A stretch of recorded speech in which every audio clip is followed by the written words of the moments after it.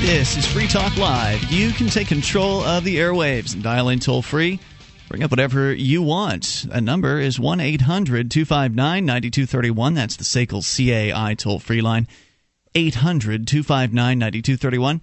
You can join us on our website at freetalklive.com, and we give you the features on our site for free. So head over there and enjoy those on us. Joining you in the studio tonight, it's Ian. Ademo. And Mark. Ademo joining us courtesy of libertyontour.com, and we'll talk, I guess, more about LOT, but more probably about Cop Block and some of the exciting new things and features available over there. We'll talk about that here in a little bit. But, of course, we'll take your phone calls about anything at 800-259-9231. Last night I said I wanted to talk about this Rand Paul thing. There's some good news about Rand Paul, and I was a critic. You know, when he was running for Senate, I was somebody who, you know, I made it very clear that I couldn't get behind the guy because of, you know, there were some things that he said during his campaign in response to some questions that I just found very distasteful. He made some comments about immigration that I thought were pretty outrageous, very anti-freedom. Made some comments about the war in Afghanistan, supporting that. With regards to immigration, it was like he wanted, I don't know, what was it, like a crazy fence and some black helicopters or something like that? When I was doing Motorhome Diaries, Jason Talley interviewed him, Jason Talley from the CD Evolution Fund, and we interviewed Rand Paul in Tennessee and in Nashville, and he was talking about building the wall, and Jason flat out asked him, what if we took away the carrot? And he was like, well, you got to scale people back, and the flow of people was the problem, not the social welfare.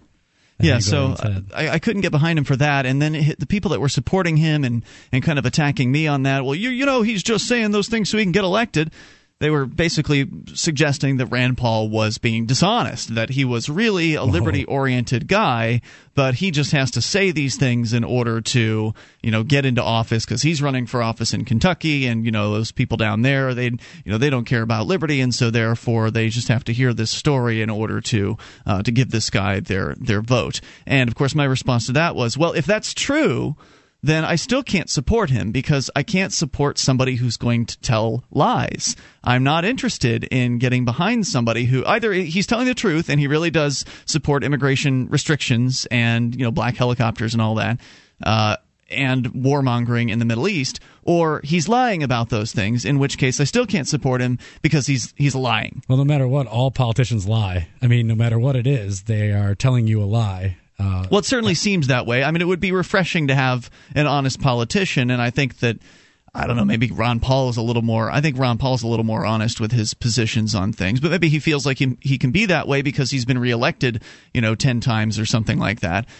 And he's been reelected even though he's constantly voting no, and he's constantly, you know, doing things that are so-called not in the best interest of his district as far as like getting money for the people. Sure. I guess maybe it's empty promises because even Ron Paul is hyping up promising ending the Fed, but yet can't come through with that. And sure, it's his intention. And how could he? Right? Exactly. I mean, he can't do it alone. But anyway, so I wanted to give Rand Paul a little bit of credit where credit is due because, you know, he's done something fairly decent. This news, according to thenewamerican.com, sense of the Senate, this was written just a couple days ago, sense of the Senate resolution by Rand Paul from Kentucky opposing President Obama's Libyan intervention, using Obama's own words as a senator, has tied up the U.S. Senate as Democratic Party leaders avoid an embarrassing vote against the leader of their party. Paul's resolution had been offered as an amendment to the Small Business Reauthorization Bill. The Rand Paul resolution, co-sponsored by a fellow Senate caucus member, says the president, quote, the president does not have the power to unilaterally authorize a military attack in a situation that does not involve an actual or imminent threat to the nation.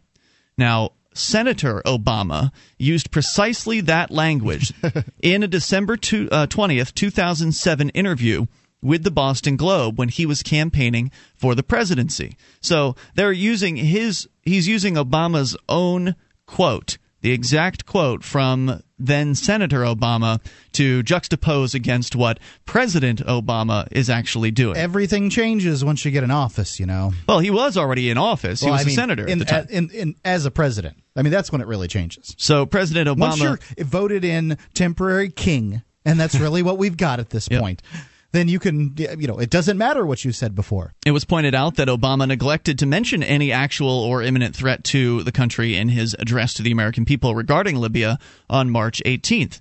So Paul said that this was very clear what the president said, and I agree with what candidate Barack Obama said. We should not go to war without congressional authority. These are the checks and balances that give you a say, that give the people of America a say through their representatives. This allows us to say when we go to war through our Congress, not through one individual, but through 535 individuals whom you elect. Since the Paul Lee Amendment was offered on the floor of the Senate on March 30th, as of the writing of this article 2 days ago, there haven't been any floor votes. So apparently, for whatever reason, him introducing this amendment has completely shut down the Senate. Good. Yeah, that's why I say, give the guy credit where credit is due. I want the Senate shut down as much as possible.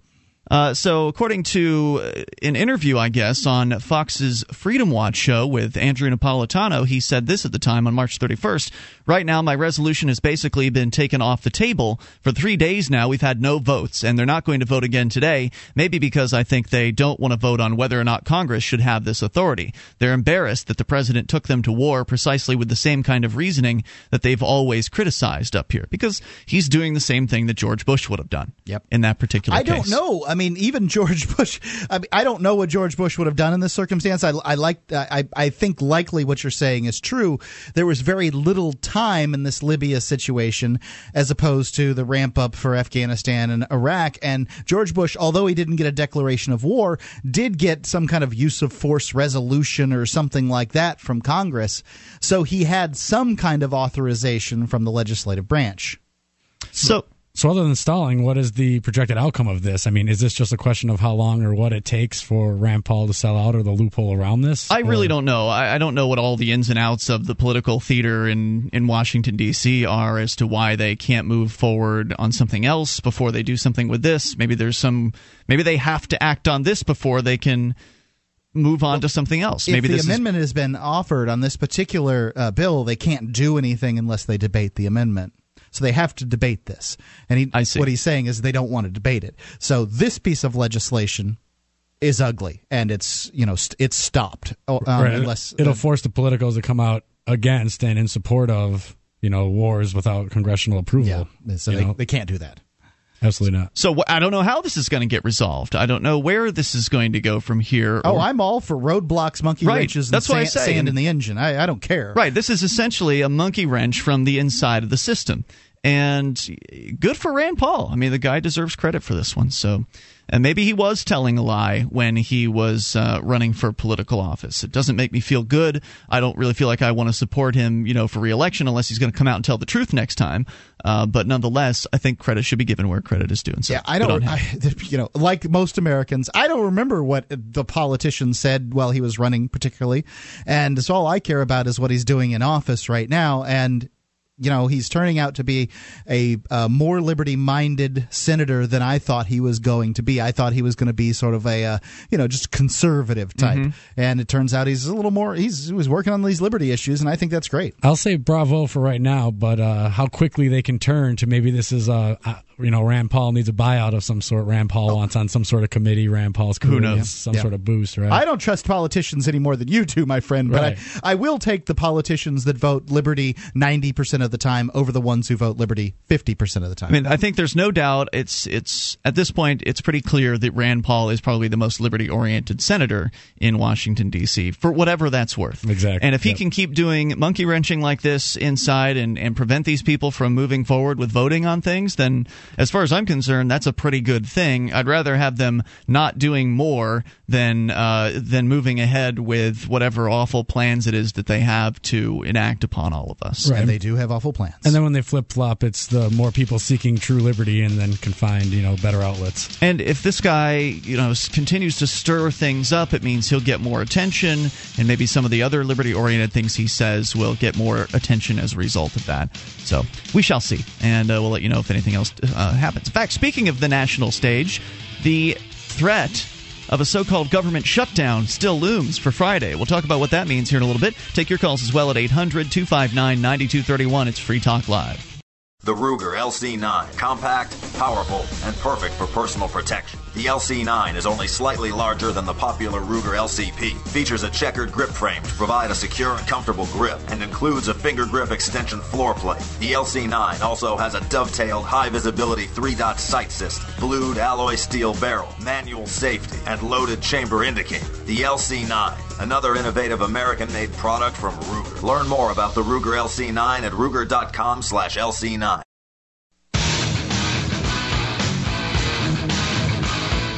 This is Free Talk Live. You can dial in toll-free and bring up whatever you want. The toll-free number, 800-259-9231. That is the SACL CAI toll-free line. It's 1-800-259-9231. You can join us on our website at freetalklive.com, and we give you the features there for free. Features including news updates. Get signed up, and we'll keep you in the loop whenever there's something you need to know about Free Talk Live. Go to news.freetalklive.com. You can sign up for our email updates. Follow us on Twitter or Facebook. Go to news.freetalklive.com and get signed up. That's news.freetalklive.com. How does a cruise to Bermuda sound? How about a cruise to Bermuda with Stefan Molyneux, Wes Bertrand of Complete Liberty, and me?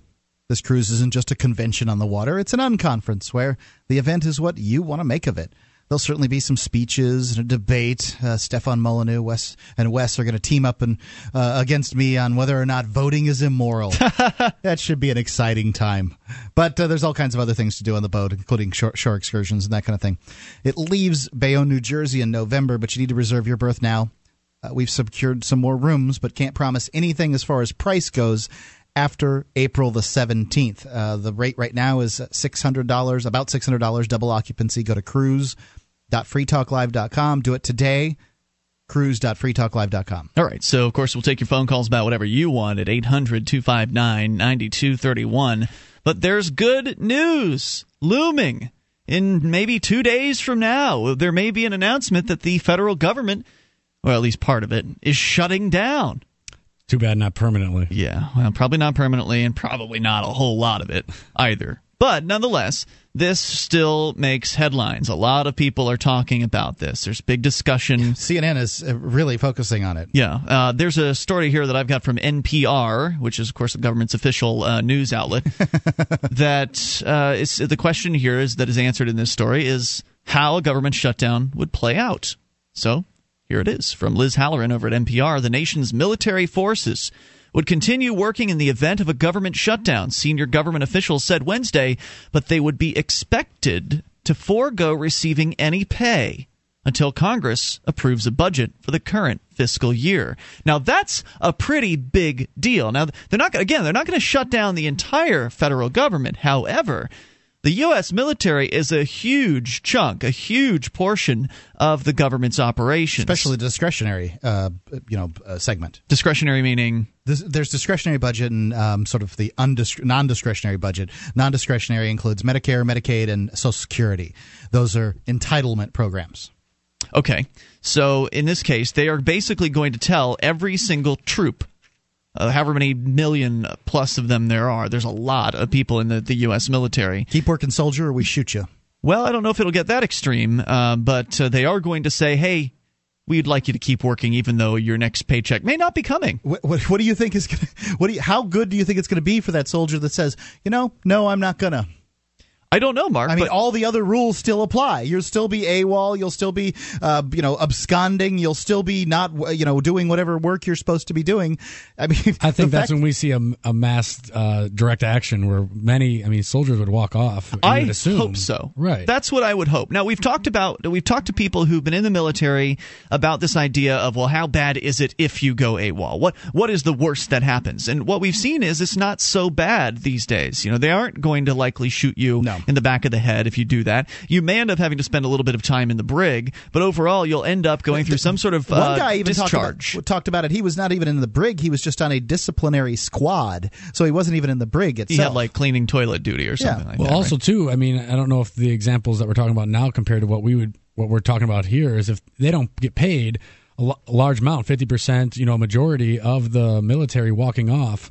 it wouldn't matter what the consequence is. There would be none. I mean, this is true. Numbers make a difference. Right. Numbers make a big difference. I wouldn't expect 50% are going to walk away, because probably a lot of these guys do want a paycheck, and they'll hope that the government will come through. I mean, if the government doesn't pay 10% of these guys, I'm saying that maybe they're not going to pay 100% of them. Oh, that's what they're saying, all of them. As I understand it, they're basically going to say, look, you're going to continue earning your money, but we just can't pay you right now. So just hold off. We'll get you the checks eventually. Don't worry about it. So the longer it goes, the more likely people are going to say, screw this. Yeah, and they'll talk among themselves. They'll be like, hey, I'm my family, because it's not the guy who's sleeping on a cot in the barracks that has to worry about it. There's guys with families. Their families are expecting these paychecks. Yeah. Sometimes the wives will stay home. They'll stay in campus housing, or what do they call them?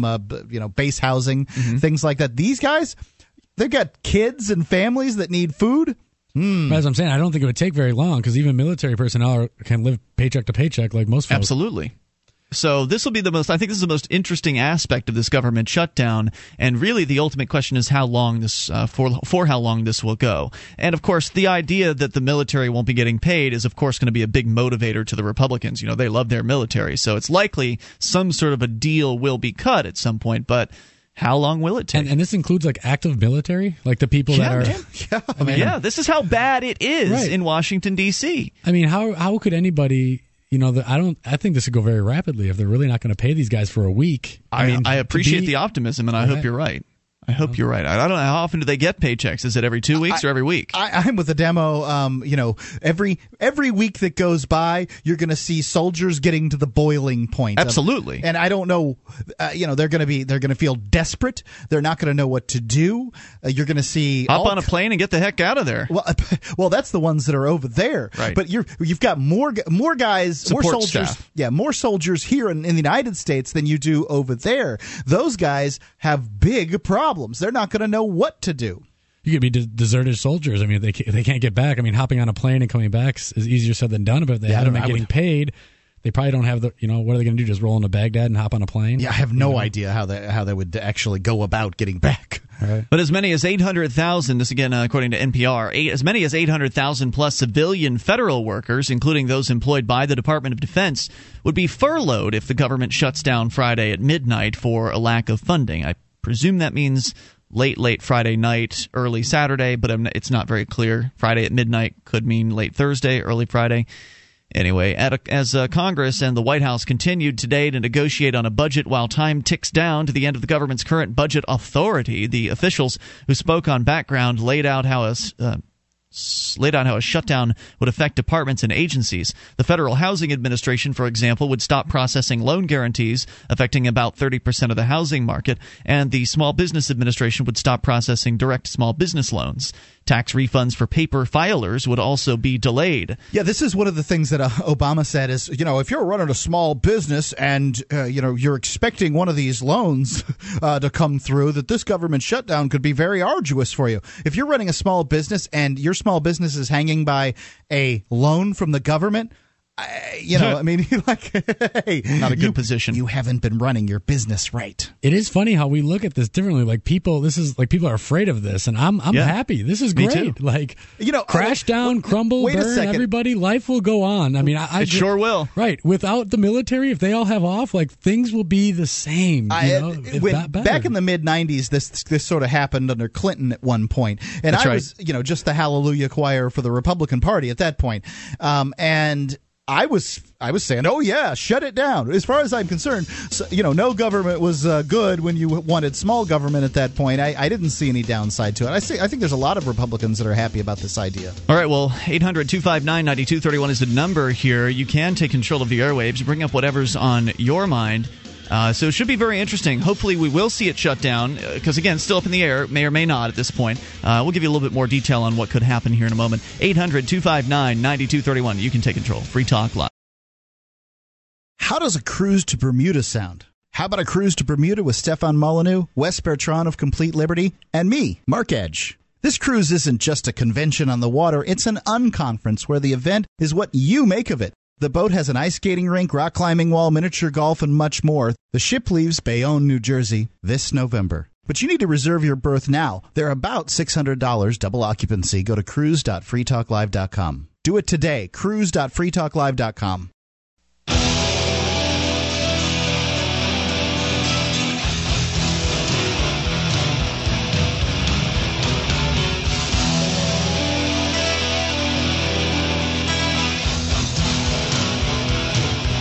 This is Free Talk Live. Dial in toll-free and bring up anything you want. 800-259-9231, the SACL CAI toll-free line, 1-800-259-9231. You can join us on our website at freetalklive.com, and we give you the features on our site for free. So enjoy those on us. Once again, that's freetalklive.com, and those features include listening options. We've got live streams, broadband and dial-up versions.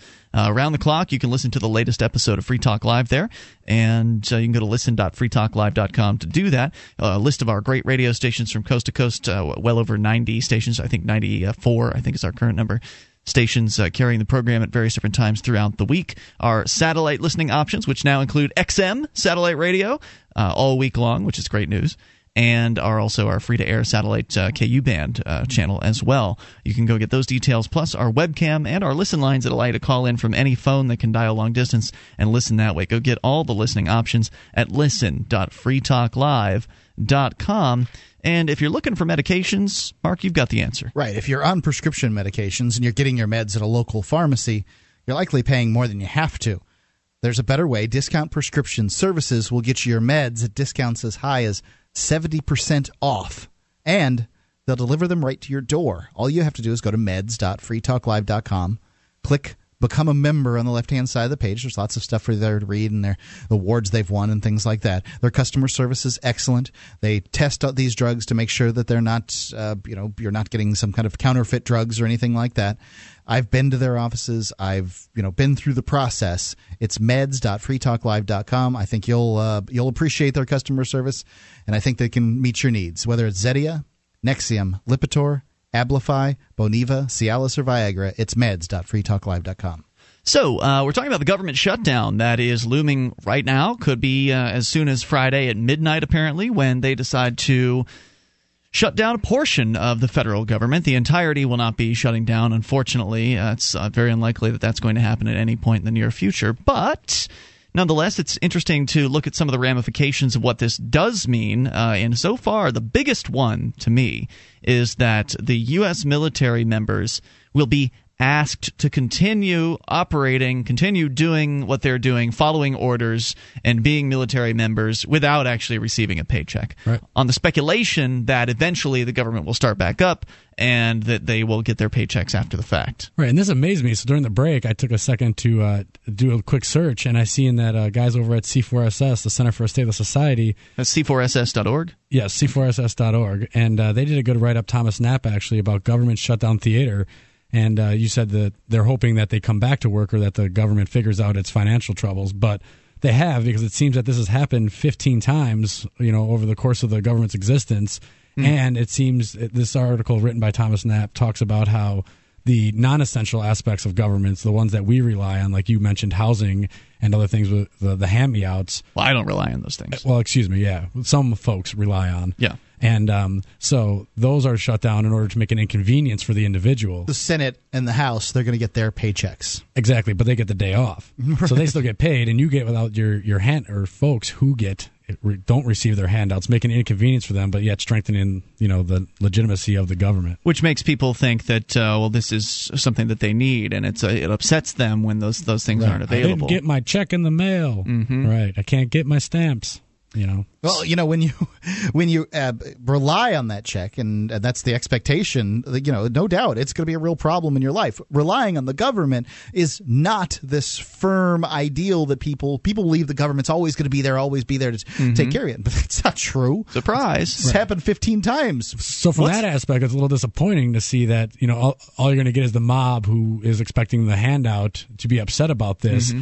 Then seeing see, this is why we need to get back to work. But I do agree with you. The military part is, especially in the midst of a 10-year war, that's, soldiers are already tired and sick of fighting or questioning why they're there. Right. To have not being paid on top of it that could ripple. According to Scott Horton from antiwar.com, we're not in 3 conflicts. We're in 6. You mean the U.S. military? The U.S. military. Because I'm not doing those. Okay, fine. 6 military conflicts right now. You have to include Pakistan as, it's a separate nation, even though, it's different sides of the border there in Afghanistan. There's Somalia and Yemen, apparently. So, they have more information on that, but that's 6 conflicts are going through, including Iraq. I wonder what the longest, the 15 you mentioned is how many times the government has shut down, but I wonder for how long. What is the longest length of time for which they have shut down? It actually did mention that in here. It said the record is 3 weeks. So okay, well 3 weeks is 3 weeks. That's a long time to go without getting paid. Especially when you're in another country dodging bullets. Yeah, absolutely. So this should be very interesting to see how it plays out, and just keep your fingers crossed and hope that that actually happens and they don't come to a deal anytime soon. Bullet dodging, bad job. Very bad job. Yeah, bad job. All right, so 1-800-259-9231. That's the SACL CAI toll-free line. Boy, wouldn't that be great if this budget conflict was what it took to actually end these wars? Like that the military members, after enough weeks, were just saying, screw this, and they're hopping on planes, and they're getting out of there, and all of a sudden the military's down, to 50% or 25% of its original size. Our boys are doing it because they're fighting for our freedom. Yeah, I guess we'll find out whether that's true or not, right? And to what extent. I believe ultimately that's what it will take for people to understand the nature of the government or a government is 60%, 70%. At what point do people realize that they need to stop giving these people money and control over their lives, that we can do it better with the free market? Some other things here, according to NPR, about what to expect as far as what will continue and what will stop if this government shutdown goes through. Tax refunds for paper filers with the IRS would also be delayed. National parks and Smithsonian Institution museums would close. So if you were counting on the government to send you your refund check for your IRS tax refund, well, they don't have any obligation to send it to you anytime soon, and if this shutdown happens, then you can just wait until they come back online. They'll just hold your money until then. I don't know how other people approach it. I know some people will get loans against their refund checks and things like that from some of the sort of chain tax doer like H&R Block, folks. Yeah. I don't know how other folks do it. When I file a return and I understand that they're sending money back to me, I just don't even think about it until the check shows up. Right. Well, that's a responsible thing to do. Then it's like found money, right? So, but not very many people are very responsible with their money, and they're going to be put in a real difficult situation as a result of this. So also other things like the National Parks Smithsonian Institution museums would close. The National Annual Cherry Blossom Festival parade scheduled for Saturday in D.C. would be canceled. Activities the Cherry Blossom Parade. Now, there's a government program. Yeah, everybody's got their favorite. I do like the cherry blossoms. Activities that would continue, they said, include those necessary for the safety of life and protection of property, including the military, law enforcement, air traffic control, and Department of Homeland Security functions. Oh, yeah, but Homeland Security. But yet they say the military's not going to get paid, so how long that will continue is another question. Keep telling them to work. But Medicare recipients would continue to receive their coverage because it's funded through the program's trust fund, and the Veterans Administration would remain open because it operates under a multi-year funding calendar. Other questions: can you imagine what would happen if they took away the VA's funding on this one? Like the angry veterans trying to go and get their medical care that they were promised? I would think that they would. Oh, my goodness. Some VA centers are getting shot up and blown up in that particular instance. That'd be awful. Crazy old veterans trying to get their pills.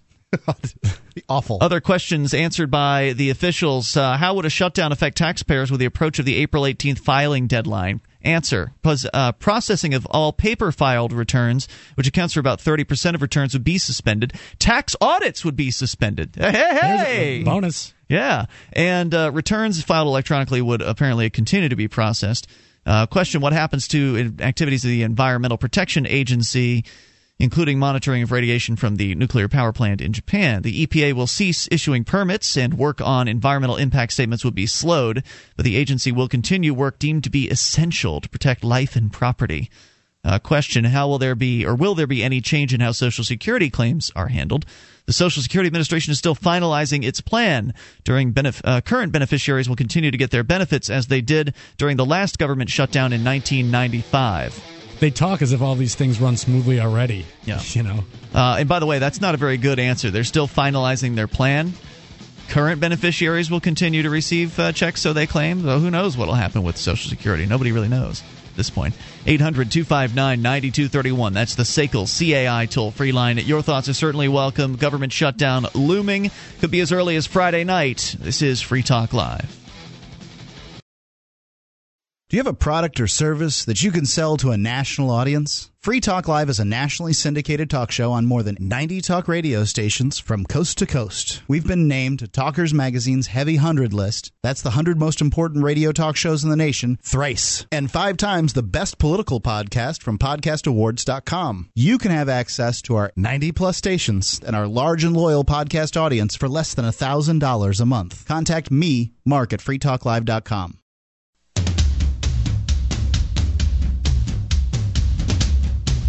This is Free Talk Live. You can dial in toll-free and take control of the airwaves. Bring up whatever's on your mind at 800-259-9231. That's the SACL CAI toll-free line. 1-800-259-9231. You can join us on our website, freetalklive.com. Give you the features there for free, so enjoy those on us. Once again, freetalklive.com. Don't forget, if you want to help support this radio program, you may do so by shopping with us over at shop.freetalklive.com. That's where you'll find links to Amazon as well as Newegg.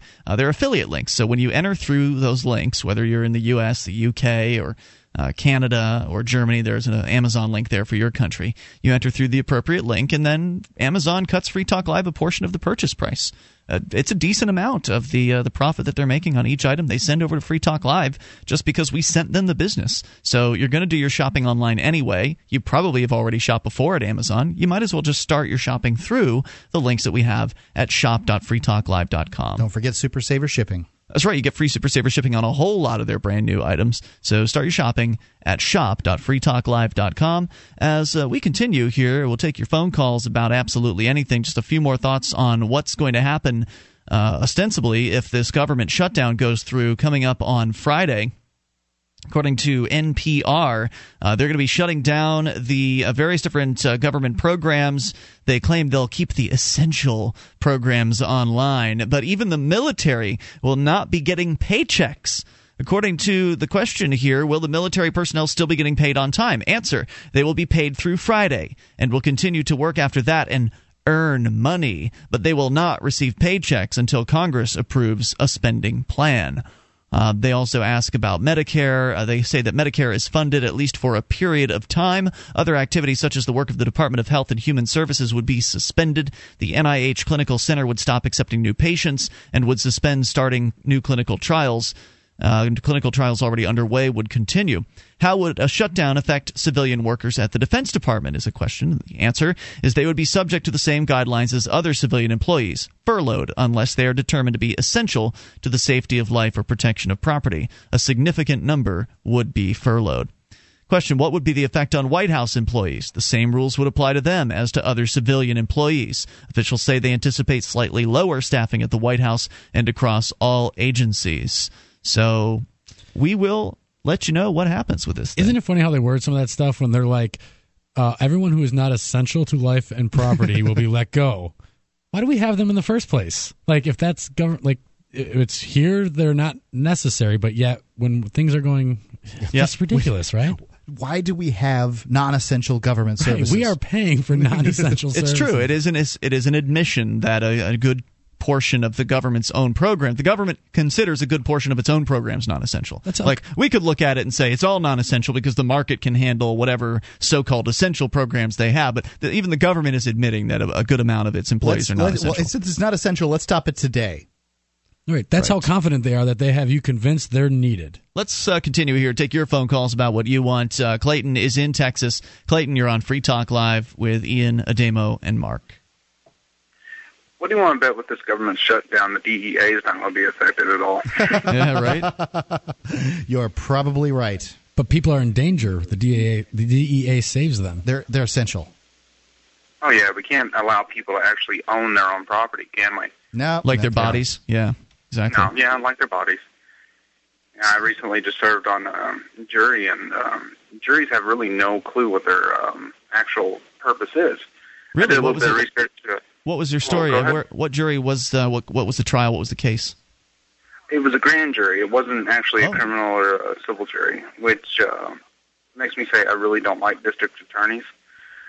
My first time being on a jury, and it had to be a crappy one. But no, it just, if anybody's ever heard of the Fully Informed Jury Association, you can check that out. But the purpose of a jury is to make sure that the punishment fits the crime, or if a crime's been committed at all. That's true.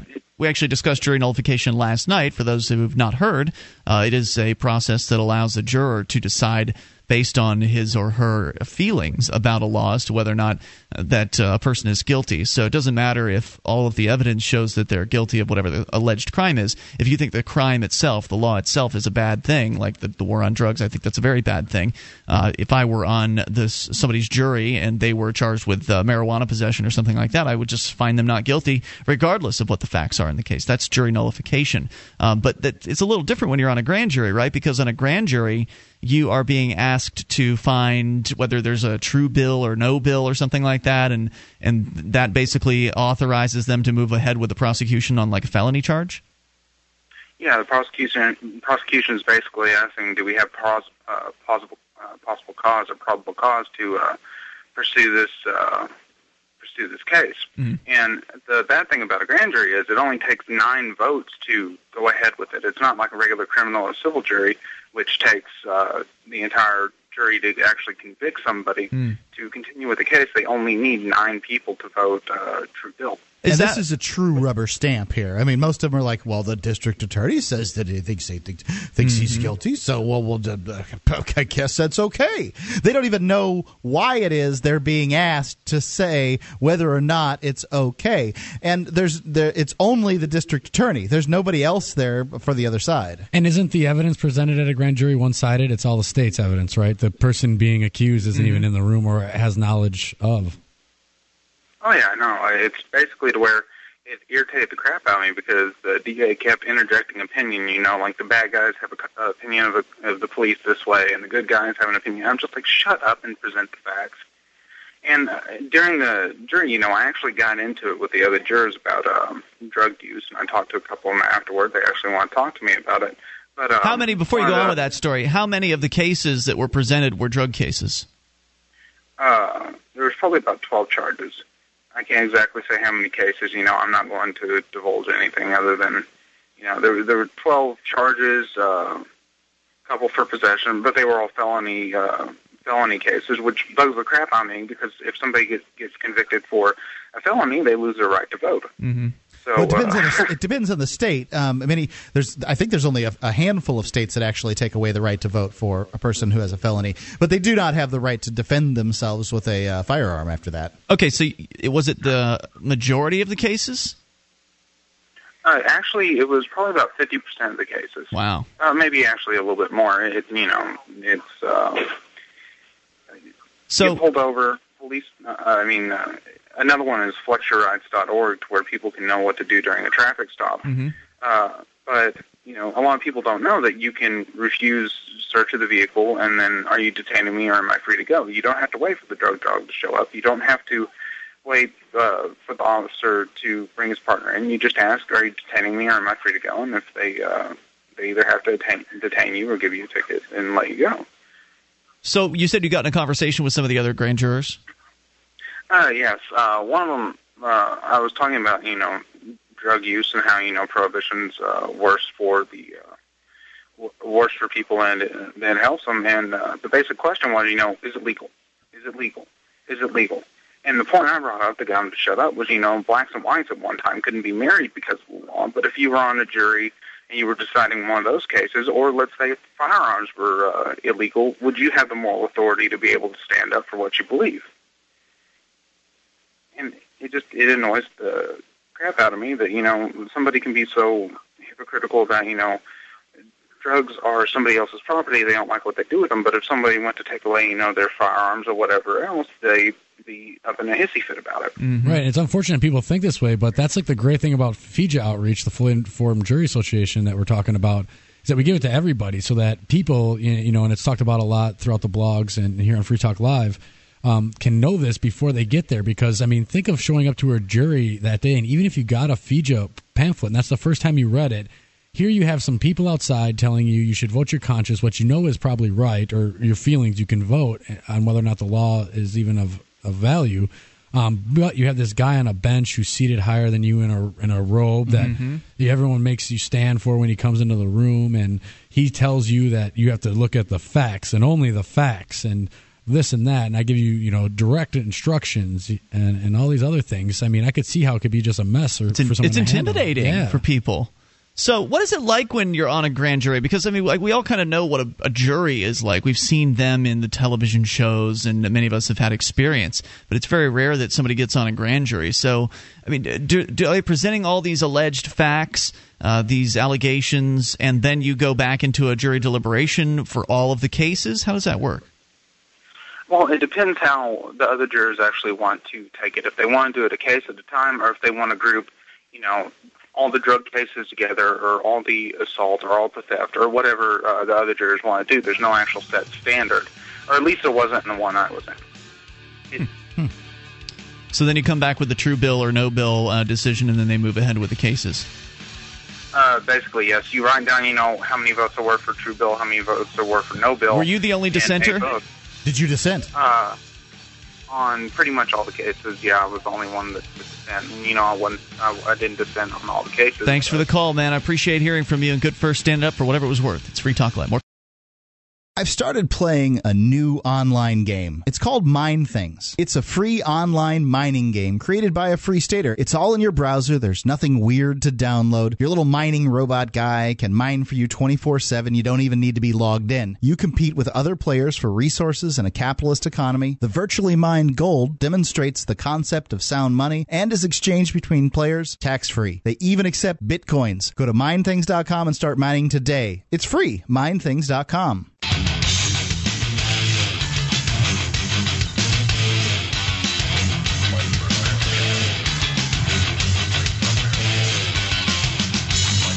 This is Free Talk Live. You can take control of the airwaves. Dial in toll-free and bring up whatever's on your mind at 800-259-9231. That's the SACL CAI toll-free line as we launch here into the second hour of the program. Joining you tonight, it's Ian. Ademo. And Mark. 1-800-259-9231. You can join us on our website, freetalklive.com. We give you the features on the site for free, so enjoy those on us. Once again, freetalklive.com. Main feature actually allows you to control the content of the site. You go there, you see something maybe online that you like, you want to share with our other listeners, you submit it as show prep to the freetalklive.com website, and then other listeners get to vote on whether they like or dislike whatever it is that you put up there. And you get to vote on things too. And the most liked make it to the front page and the top of the website, meaning more people, including us, are more likely to see what you think is interesting. So go and get interactive over at freetalklive.com.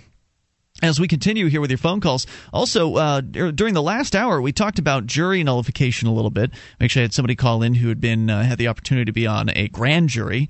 Unfortunately, he was the only one. Don't hear that every day. Yeah, unfortunately, he was the only one who actually bothered to essentially vote for a no bill. Which in a grand jury, it's either true bill or no bill. From what I understand, the grand jury's job is to essentially back up the district attorney and give them the approval to move forward with prosecuting various different felonies. Well, it's supposed to hold the district attorney accountable to the people, but what you're saying is in fact what it's turned out to be.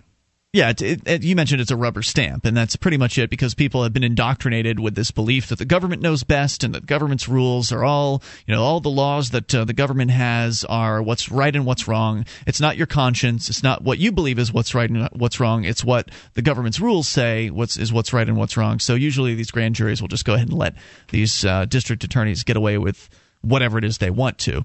Well, the courtroom setting all in itself is stacked against you with the judge, the prosecutor, and a jury. You're playing by their rules. I mean, if you can get a hung jury, that's a win. So pretty much. So we'll get back into the jury issue, Mark, because you've got a jury-related news story about what happened to one juror who, I guess, upset the man in the robe. Yeah. Because that was going to be my question, is what happens if you're a juror, and because normally when we're in court, we don't ever stand up for these people. When they come in, all rise, we don't do that round these parts of southern New Hampshire. Well, the you folks don't do it. You've done it, right, Mark? Oh, I definitely don't stand, but right. I'm trying to say... We on this show. We on this show, okay. I'm trying to make it clear. You say in southern New Hampshire, and there's certainly people in southern New Hampshire. A large number of folks. Yeah. Most people do still stand, but the activists who are people who believe in liberty have not been standing that I know. Most people don't give a flying flip at a rolling donut at what goes on in their judicial system that they're supposed to be, so proud of, that the best one in the world. They've never gone to a court, and so they've never bothered to have to stand for a judge. This is true. That's what most people do. But my question was, what if you're on a jury and you don't stand for the man in the robe? Wasn't he in the room first, though? Because when we were recently at Jim Johnson's trial, he was already in the room, and the room would rise for the jury, remember? It's true. The jury does come in after the man in the robe, and then the man in the robe instructs them to sit.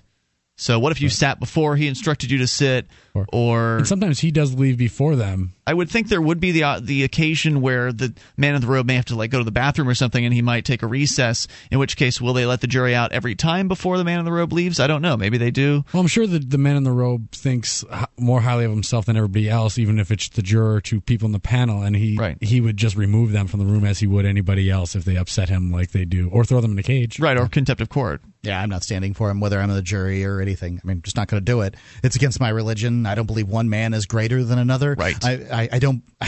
He doesn't. He may represent the office, but that doesn't mean anything to me. I mean, if he represents the office, then don't I represent the people? I think what would be amazing is if you actually got onto a jury without having to rise for the man prior to that, or have this play out in court already, because that would happen probably right away, and he would remove you, or you would give, this is against my religion, and then they would remove you. Mm-hmm. I mean, there'd be so many times where he would just remove you.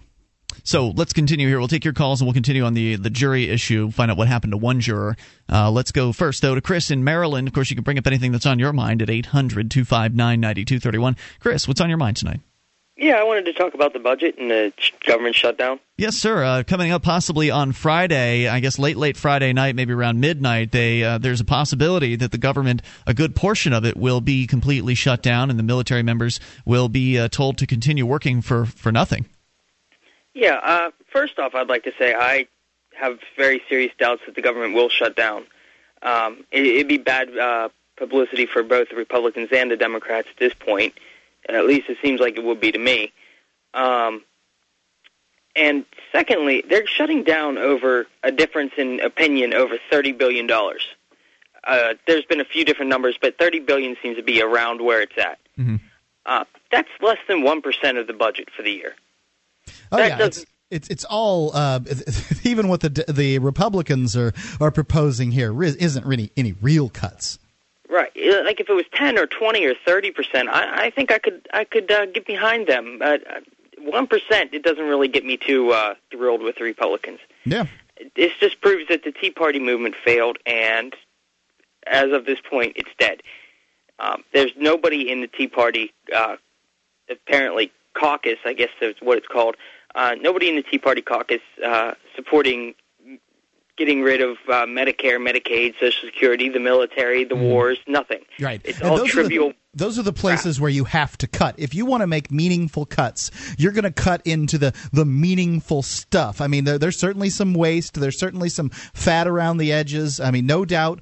I'll take cuts in government wherever they want to give them, but I'm not going to break my arm patting anybody on the back over them. The fact is, they got to come out of Social Security. They've got to come out of Medicare. They've got to come out of Medicaid. They've got to come out of the military. Those are the places where the big money is.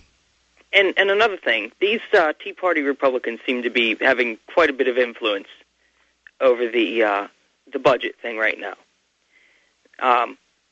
Their idea of a stopgap was to fund the military for the rest of the year and fund everything else for the next week. That doesn't seem like a very liberty-oriented thing to do. No, not a very Ron Paul thing to do. Anybody who thought these Tea Party people were liberty-oriented, I don't think went to a Tea Party and talked to Tea Party people. But the Tea Party kind of got started with Ron Paul, so I can see why it has its roots in liberty. It just kind of got co-opted by the Republican Party. Right. And we saw what the Republican Party did from 2000 to 2006. I mean, that's when I ceased to be so very excited, ceased to believe that they were the answer to our problems. Well, the reason I bring this up is because in my day-to-day conversations, and I bring up libertarian issues a lot, as you probably imagine from me calling in the show, and it's always like, well, what about the Tea Party? Can't you get behind the Tea Party? Aren't they more to your thinking? No, they're not. They're just not. They're nothing to do with what I think or believe, and they're nothing to do with any real change. I just don't.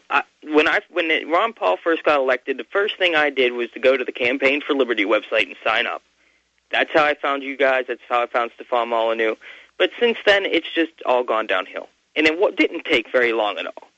No, absolutely not. What happens is the politicos, these corrupt people, what they see is that the liberty movement is full of fresh, young activists, people who are excited about the ideas of liberty.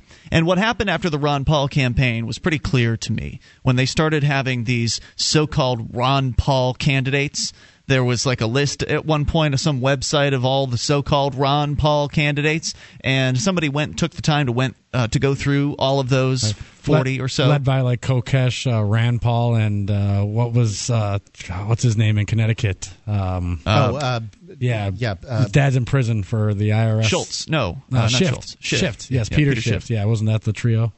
No, there was like 40 guys. Yeah, but they led the core. They were like the front runners. For a while. There were some, there were some better or some worse ones in there. You could have done worse, and most of them were much worse. Oh, absolutely. Most of them were just.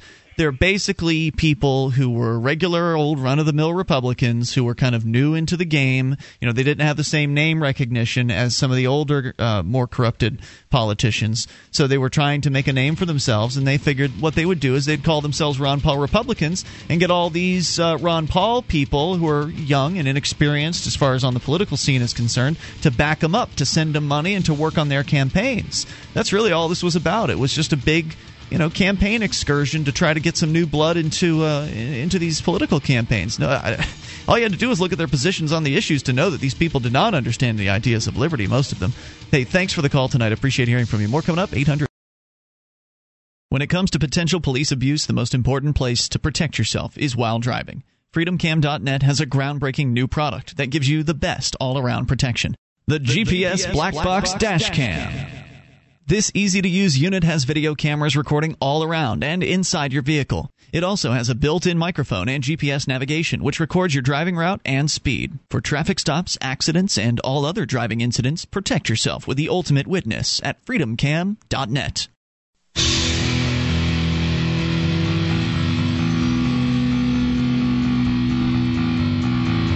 This is Free Talk Live. You can dial in toll-free, take control of the airwaves at 800-259-9231. That's the SACL CAI toll-free line. You can join us online as well at freetalklive.com and enjoy the features that you'll find there completely free. We've got various different things like our live streams and the archives as well. You can go back to as late as 2006. If you want to go way, way back, you can do that. All of it is free for you over at freetalklive.com. It's the shirt that you use most. It's the white dress shirt. Paul Frederick has it for you in athletic, trim, big, and tall for $19.95. Guys, if you're trying to find a white dress shirt that fits you, you can't find one for $19.95. You can go to the discount stores, and it'll be either too tight in the neck or too big in the waist or too short in the sleeve. Or you can go to one of the places that gets you one that fits real nice, and you'll pay a lot more. But you can't get it for this kind of price. There are more than 55 sleeve fit and collar combinations. You can get free monogramming, too, if you use coupon code TUCK at 1995shirt.com. Again, it's coupon code TUCK at 1995shirt.com. Toll-free number, 800-259-9231. We'll continue here with another jury, or I guess some more jury-related news. What happened to one juror that upset a man in a robe? But first, we'll go to David, listening in New Hampshire. David, you're on Free Talk Live with Ian Ademo and Mark. David in New Hampshire. Hello. Hey, David. What's on your mind tonight? I was just going to ask, this is just a question. Rand Paul's coming into Keene this month, I think. Do you all think you might have him on your show, or do you know? I don't know about that. Mark had brought it up as an option. We certainly had on Gary Johnson not too long ago. I'm more interested in what Gary Johnson had to say, but right. I don't know. I haven't said no to it yet, but I haven't said yes either. Right. If he doesn't say yes, then it doesn't get done. It's like a pocket veto. So just understand that he said no until he says yes. Oh, okay. Well, you were giving him some props tonight, so I guess that's a good sign.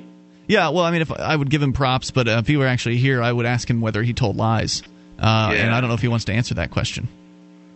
Well, you got a good audience, so maybe he will. All right. Thanks, David. Anything else you want to share? Thanks a lot, guys. Thanks, dude. Appreciate the call. 800-259-9231. What do you think of Damo? Should we have the guy on? I think you should have him on. It's great. I mean, I enjoyed watching Jason throw him some hard balls. So, I mean, he's definitely. I mean, maybe that's when he was campaigning, so he's more open. But he's not going to want to. He's not going to want to deal with hard balls for the Liberty community right about now. Well, all right, Mark. Damo says we should do it. So why don't you see if you can get him in here? But Rand Paul, would you like to come and be on our show so that my co-host can throw you a bunch of hard balls?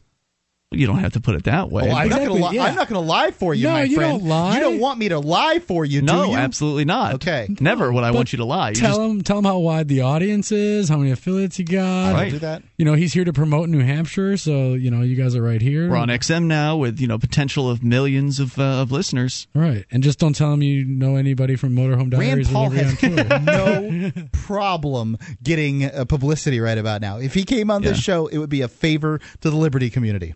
Well, I guess it's up to you, Mark, whether you want to do it or not. I'll ask. Leave it in your hands. All right, so let's continue here. Bobby's listening in Vermont. Bobby, you're on Free Talk Live. Hello there. Bobby in Vermont, going once. Hi. Hey, Bobby. How you doing? Hey, great. What's on your mind tonight? Hey, since you're taking requests here, I want to request that you have a spokesman, maybe from somebody from Normal. Normal, the or national... maybe, or better yet, how about Cheech and Chong? Tommy Chong.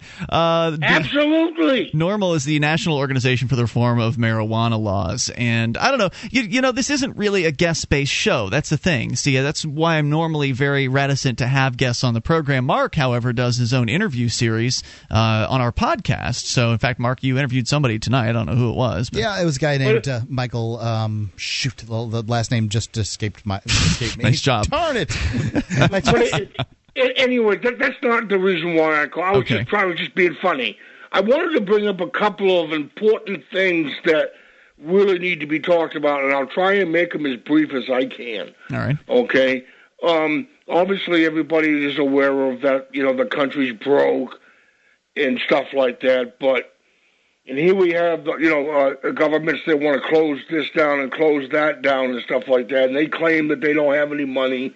Well, there's a lot of archives and places that are in, not just only in New Hampshire, but throughout the United States where they have expensive paintings, memorabilia that's really expensive.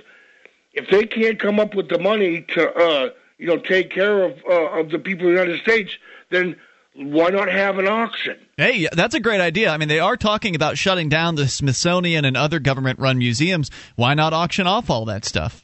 There is people that are out there that do have money. But, I mean, if this is what they got to do, I mean, I would think that this would be the responsible thing to do. Excellent point. And what was the other issue you wanted to share? Now, the other thing that I wanted to mention, too, is that, I continuously keep watching the media on the TV, news, and stuff like that. And I'm seeing that we're seeing a lot more familiar faces or a lot more important people that are in the limelight when it comes to, them committing crimes and stuff like that. What do you mean, like Lindsay Lohan? I mean, what are you talking about? Well, I mean, meaning that, like, for instance, we have public officials that are stealing money. What's new? There was a woman over in Vermont that worked at the child support office that stole hundreds and hundreds of thousands of dollars.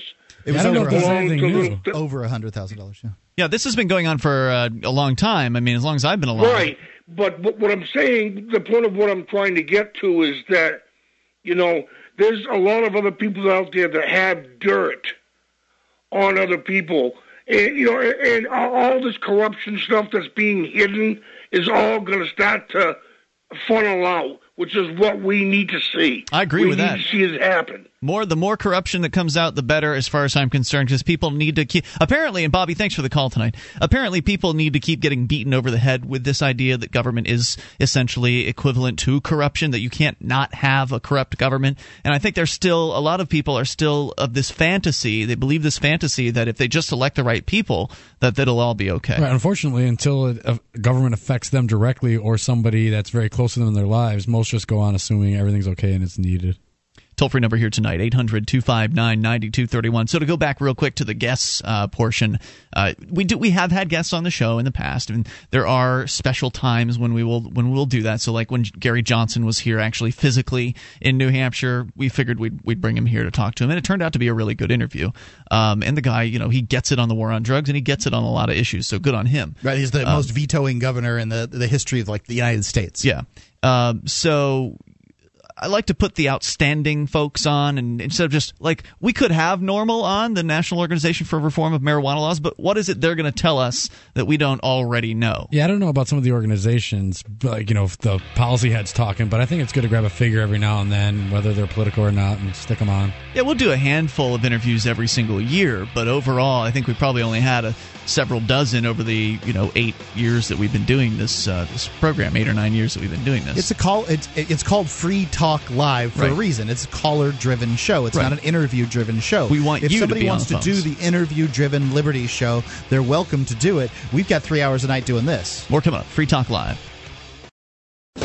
This Your Family Today tip is brought to you by Boost Kid Essentials Nutritionally Complete Drink, providing your picky eater with essential nutrition and great taste in one drink. Visit us at kidessentials.com.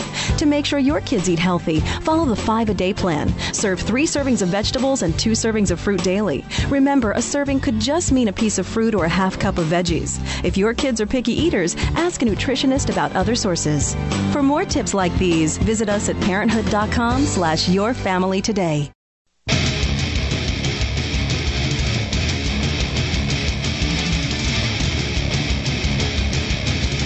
This is Free Talk Live. Take control of the airwaves. Bring up anything you want. 800-259-9231. That's the SACL CAI toll-free line. You can join us on our website at freetalklive.com.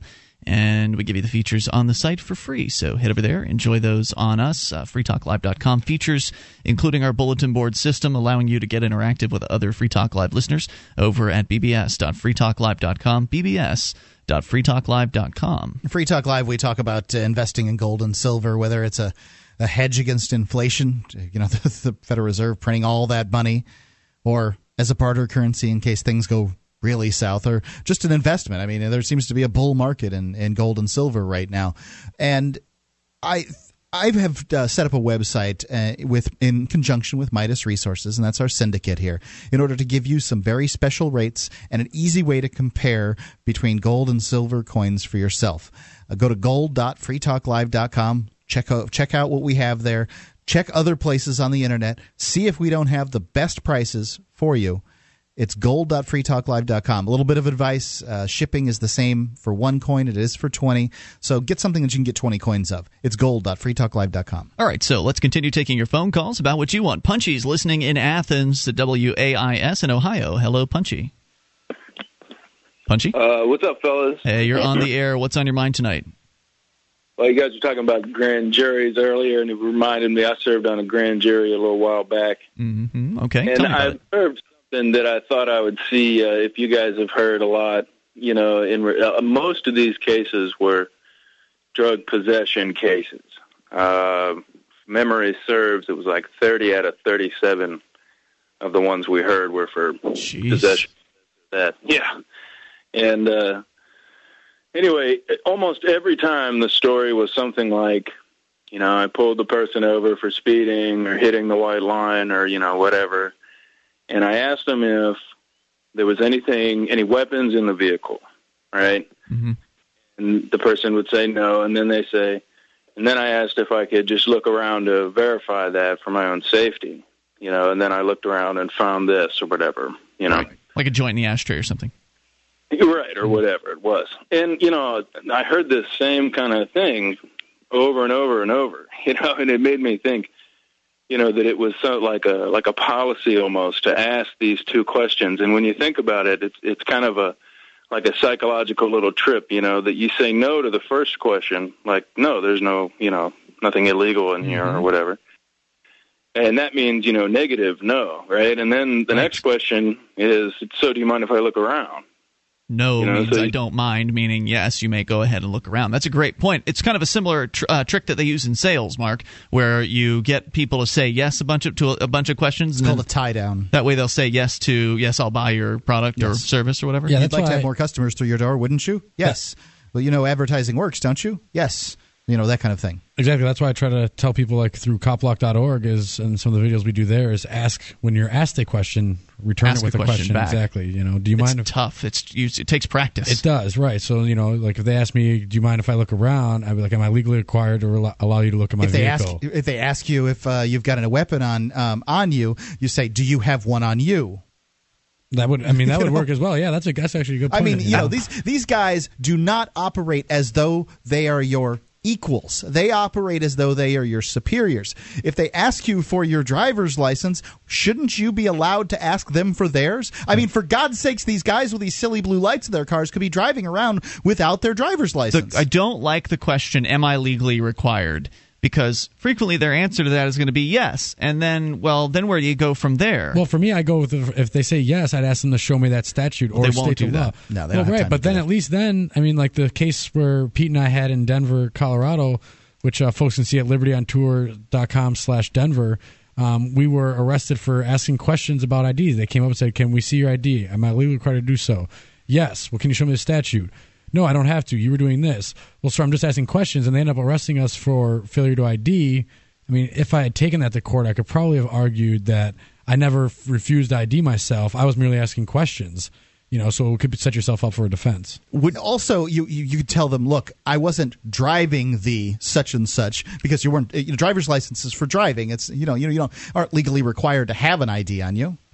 Well, wait. What circumstance would that be for? I don't know. If you're walking along the street, look, I'm not driving the sidewalk. Right. You're not actually operating a motor vehicle. Absolutely. Anytime a cop approaches you and you're not actually behind the wheel of a car, you have no obligation to hand them any sort of identification. That doesn't mean you won't get arrested. James Cox down in Florida was arrested in Ybor City for being on the side of the road and videotaping the police when they didn't like that. So you always have to understand that any amount of non-cooperation with the police is always going to have the risk of you encountering a rogue officer who will go ahead and just, charge you with disorderly conduct or some other nonsense that you'll still have to deal with down the road, and that'll suck. But you still have to stand up for yourself, because if you don't, then how can you expect anybody else to do it for you, etc.? But I think two of the most important questions that you can ask are, am I being detained, and am I free to go? So if a cop asks, hey, do you mind if I take a look around your car?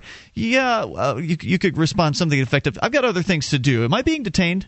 Absolutely, yeah. That's the best advice you can give anybody who doesn't interact with police on a more regular basis, because they'll trip you up. They'll use tactics like you guys were discussing before you, and the best thing you can say is, am I free or am I being detained? You know, so definitely a good piece of advice. But no doubt, Punchy, are you still there?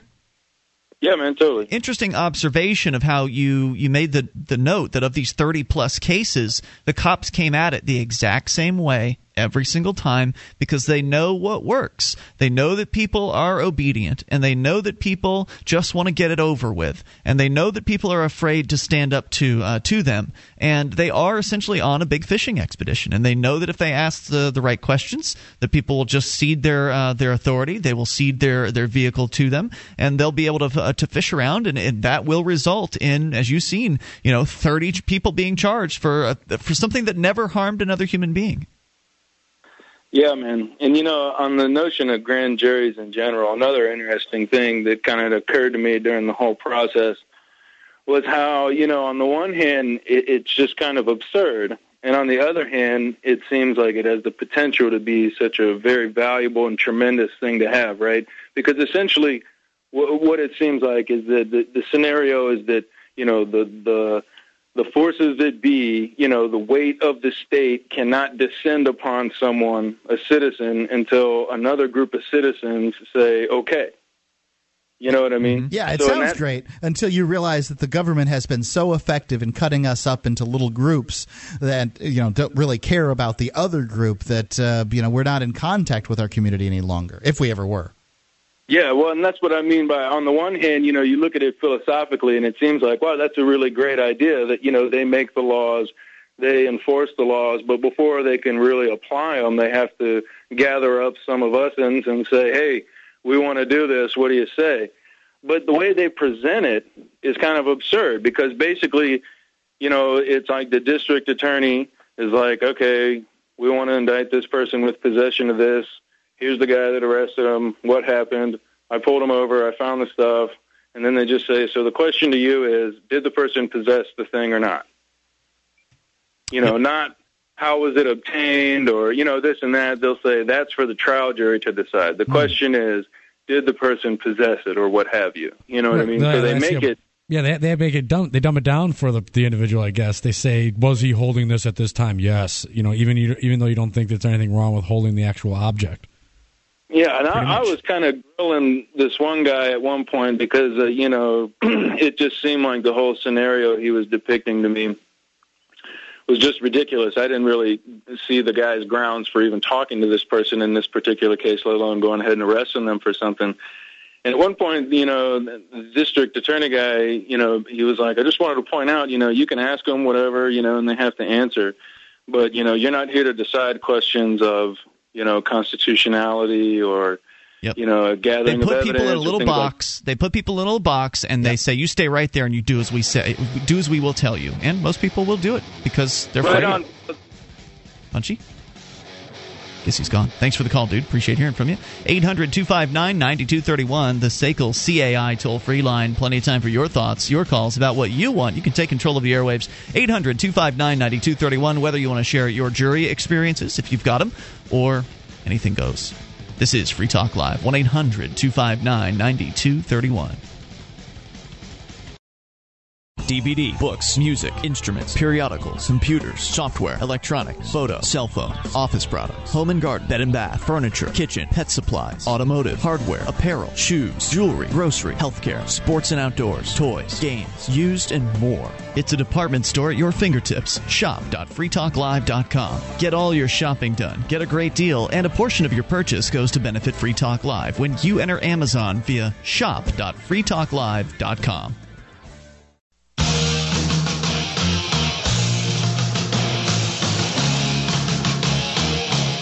This is Free Talk Live. You can bring up anything you want. Dial in toll free. Take control of the airwaves. 800-259-9231. That number brought to you by SACL CAI. It's 1-800-259-9231. Joining you tonight, it's Ian. Damo. And Mark. Damo, he's new at this. Give him a break. Actually, Damo's here from copblock.org tonight, and you're also part of libertyontour.com, although the tour has kind of stopped for a while here in Keene, New Hampshire. At least as far as I understand. Yeah, for a little bit. Right now we're working on these Massachusetts case. We just recently revamped copblock.org, so it has a new forum and layout. Folks can go over there and check it out. Yeah, that's what I wanted to focus on was copblock.org. It's certainly a much wider attraction kind of a site than Liberty on Tour. Liberty on Tour, clearly something targeted at the Liberty community. Exactly. At the Liberty community, it's targeted at voluntarism, getting rid of the government and, having a society with free exchange. So copblock.org is broad. It's more focused on the people who oppress us more directly in our lives every day than right. There are a lot of people that have been oppressed by the police in various different ways, and so copblock.org is a real resource for those folks. I mean, what are people going to find when they go to copblock.org? Well, our idea with the revamp was simply to have it navigate easier and bring a lot more content to the actual page.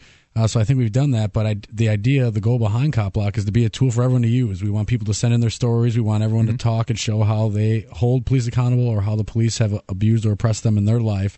And then through all that, people can educate themselves on what the police really is, and we can talk about what the issues are to solve that. So you just went through a major redesign. The site looks great. It's definitely a big step in the right direction, and you added a new forum feature as well. Yeah, absolutely. I think that's one of the keys to getting to the goal. We were talking about getting people to share their stories and talk about it, so people can go into the forums, they connect with others in their area, they can talk with some of the 11 other contributors there at CopBlock and get feedback, and together we can build a network that can really help. The CopBlock right now is a perfect example of a decentralized organization, and that's what people are going to find there in the forums and ways to get things done. Pete Ayer and myself, we put a lot of time in there, but we've got a lot of great folks. Like I said, we got 11 other contributors. Blake Imeson was helping us out doing the redesign, and Clayton, who actually called in a little while ago, was one who helped us do our banners and stuff like that. So spontaneous order, folks stepping up, and like I said, it's a great site for our activism to highlight, but as well as everyone else's. Yeah, I was just looking over at Alexa the other day, Alexa.com, which ranks websites, and you guys are in the top 400,000 sites. I mean, and it's a relatively new site still, right? I mean, it's only been around for like a year or so? We just passed a year last February, so that's pretty good. It's actually doing better than Free Keen, and Free Keen's been around for 3 or 4 years. Free Keen's geographically focused. It's certainly more niche. However, Free Keen, I was comparing around, like Free Keen is the most popular New Hampshire-based, liberty-oriented site. I couldn't find any other sites besides the Free State Project that were actually more popular than Free Keen, except for copblock.org. Right. Yeah, well, we're everywhere. The police are everywhere, I guess, so that helps. So we got great folks over there. You guys are doing great work over there. Copblock.org. We continue with your phone calls and go to Rick listening to WTAR in Virginia. Hello, Rick. Hey, how y'all doing tonight? Hey, just great, Rick. What's on your mind? Y'all got a perfect show topic for me tonight. I mean, you have them every night, but tonight especially because 3 times within the past 4 months, I've been stopped walking my dog by the Williamsburg, Virginia Police Department and asked me for my ID for no reason at all. The second time, I ended up questioning about it, about why do I have to show you my ID? And they told me that, in the state of Virginia, that you're required to carry your ID on you at all times. Man, I mean, how bizarre is that? I don't think most Americans would even believe you if you told them that, it may or may not be true, right? Like they can lie if they want. There's no one's going to go after them. But if you told most Americans that you were required to have your papers with you at all times, I mean, it's not like you're driving the dog. What do you need a license for? Right, exactly. Well, I mean, my situation is I work my 4 to 12 midnight shifts. So usually when I walk my dog, it's usually about 1 o'clock in the morning. So I guess evidently to them it's suspicious. But because burglars bring their dogs all the time. Burglars love dogs. Right. Well, the worst thing that happened to me 2 months ago. The last time they did this, the third time. I've never had this happen to me before. I'm walking my dog, and down the street from my house is a little wooded area where I let him go take a crap at. He's about, I got a 20-foot leash, so I got my back facing the street, and he's walking down to the woods. Well, 2 women caught, one in plain clothes and one in full uniform, jumped out of the car. They're about maybe 30, 40 feet from me, and they screamed, let me see your hands, let me see your hands. They're looking at me from behind. So I got a leash in my one hand, so I threw my hands up in the air, and they said, drop whatever's in your hand right now. They couldn't see there was a dog leash. They couldn't see my dog. Well, you're lucky you didn't get shot. It sounds like the officers were the ones being suspicious. What were they doing in a parked car in a lot or by a park late at night? They ran up to me with full guns out, pointing at me, and told me to get on the ground and everything until they got up to about 5 feet away from me, and then they realized I had a dog and a leash or whatever. I mean, they were apologetic about it. They just said, all they could see was something was in my hand. But I mean, just so crazy. It's a guy in the woods in the dark with something in his hand, and they draw down on him. Right. And they think it's a natural reaction or a justified reaction. Right. Well, they told me that in state of Virginia, the second time I started getting, because I'm getting fuming right now because I can't stand cops. The second time I started questioning about asking me for my ID, and they said, like you said, it's if I don't show my ID, it's disorderly conduct, and they can take me to jail. So I had my choice: either show them my ID or go to jail. So I didn't have that choice. But well, I was going to ask if you had a camera, but it sounds like if you had a camera, they probably would have shot you thinking that was a gun. But exactly. I know a lot of the times with some of the advice that I give with people that interact with police, they're like, "Oh, I tried to do the exact same thing and it didn't work." I'm like, "Well, did you have a camera or anyone filming you?" And it's like, "No." So, you can sit there and answer their questions with questions and end up in a jail cell in 2 questions without a camera. But sometimes they'll play along with you a little longer. Or, I'm lucky to have Pete around most of the times when I'm doing these things, or other New Hampshire activists, and they can't do that as easily when rows behind rows of people have cameras, and it's going to get out no matter what.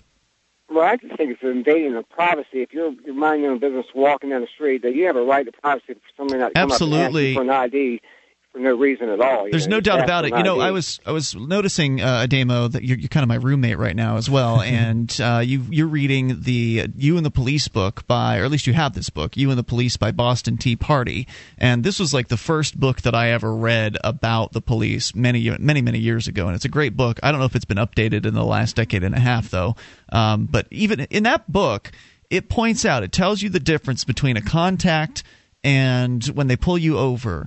like when you get pulled over, that's supposedly when the only time they're supposed to be able to require you to show ID. Now, again, maybe they've changed the laws. I don't know. I'm not a lawyer. This isn't legal advice. But it's my understanding that if a cop contacts you, that is they come up to you on the street and start asking you questions, you have the right to just walk the F away. Just ignore them. And not if they got a gun on you, what are you going to do? Right. Clearly, if they're using violence, then that changes how that game is played. But you don't even have any how do they even know you're understanding what they're saying, right? I mean, you could be deaf.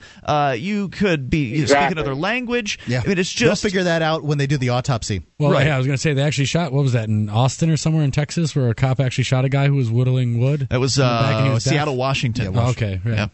So let me say one more thing. Sure. My daughter works for 911. She's an operator for 911, and she had told me that the law in Virginia is that if a cop walks up to you, they can't, or the cop cannot walk up to you unless they have your permission. They have to say, "Can I speak to you for a minute?" And she said, "I'm allowed to say, no, you can't. I'm walking on." That's You're right. allowed to walk away from them. That's right. So, Most of the time, these cops are making stuff up and call their bluff. And in that case, maybe it would be the right thing for, like Adamo suggested earlier. Well, what is that law? Can you please cite it exactly for me? I'd like to get your business card, have you write down on the back what the exact statute is. Right, and that's why I gave that advice, is because when I'm saying that, I have a camera, and I'm going to highlight how they come up and demand your compliance of such law, but they can't tell you what that law is. Right, so apparently you also have an obligation to even have an ID, because not everybody drives, and not everybody, therefore, has a government driver's license. Now, there are also government IDs that you can go and get that are not driver's licenses, but not everybody has those. If you're just going to walk around from place to place, you don't ever plan on buying any alcohol, then there's no real reason to have a government ID at all. And the officers can be using this as just a tactic to, harass people, give you a ticket. I mean, when I was 15 years old, I got a ticket for not having an ID. I couldn't even have a driver's license, but they gave me one for not having my high school ID on me, because our high school just started that. It was such a joke, and they just didn't like that I was out there and I gave them lip. It got thrown out when I got to court, but there's no repercussion for that officer to not do that to others of my friends, which he did. Right, and there's exactly right. So there would have been nothing to stop them from arresting this gentleman here, Rick, and charging him with disorderly conduct. Right. Even if it gets thrown out later on, they don't suffer any kind of any negative just aspects. a lie to say, Rick, you're doing wrong. Lawyer fees. Exactly. Well, it might. I mean, I wouldn't recommend hiring an attorney on things like that, because in a lot of cases they will just toss it right out before the court date. But then again, you never know. Who knows what they'll try to do? My time. I have to go through court. I have to take off work. It sure as hell does. That's for sure. Yep, and that's why people just keep going along with this stuff. That's why people are so afraid of losing their money or their time to these, or their lives in these instances, that they'll just go along to get along rather than question the police. And so therefore they keep getting away with it. And because they keep getting away with it, like any old bully, it empowers them to keep doing it. Thanks, Rick, for the call tonight. I appreciate hearing from you, man. You're the best show on radio. Thanks. Thank you so much. 800-259-9231, the SACL CAI toll-free line. We do our best. And Hour 3 is next, so you can take control. You can bring up anything you want at 800-259-9231. This is Free Talk Live. And now it's time for Larry's Easter Countdown, the part of the radio show where Larry comes out and counts down. 18 days left before Easter. If you're going to go out of town on Easter, remember to leave a forwarding address for the Easter Bunny. It doesn't matter where. He'll find it. This has been Larry's Easter Countdown. Tune in tomorrow for another Easter message. VeggieTales presents 'Twas the Night Before Easter. Get ready to celebrate the season and discover what helping others is really all about. I've been working on an Easter-themed musical, Up with Bunnies. We need a star. Cassie Cassava. She's big time. It's an all-new Easter adventure full of bunnies, music, and love. Featuring American Idol finalist Melinda Doolittle as Cassie. Helping one another. One great big reason why we're here. VeggieTales 'Twas the Night Before Easter. Available at Walmart, Family Christian stores, and retailers everywhere. Own it today on DVD.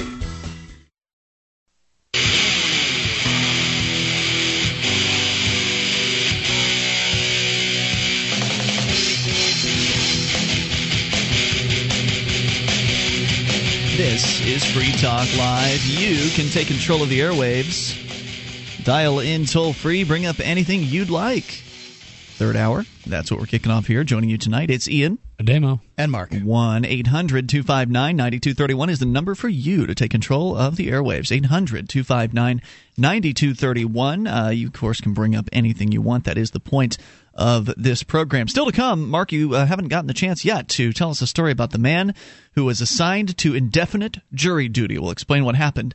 But first, apparently you've assigned a gender change to this person. Oh. A woman who was assigned to indefinite jury duty. See what they say about assumptions. Indeed, it makes an ass out of you and me. So we can.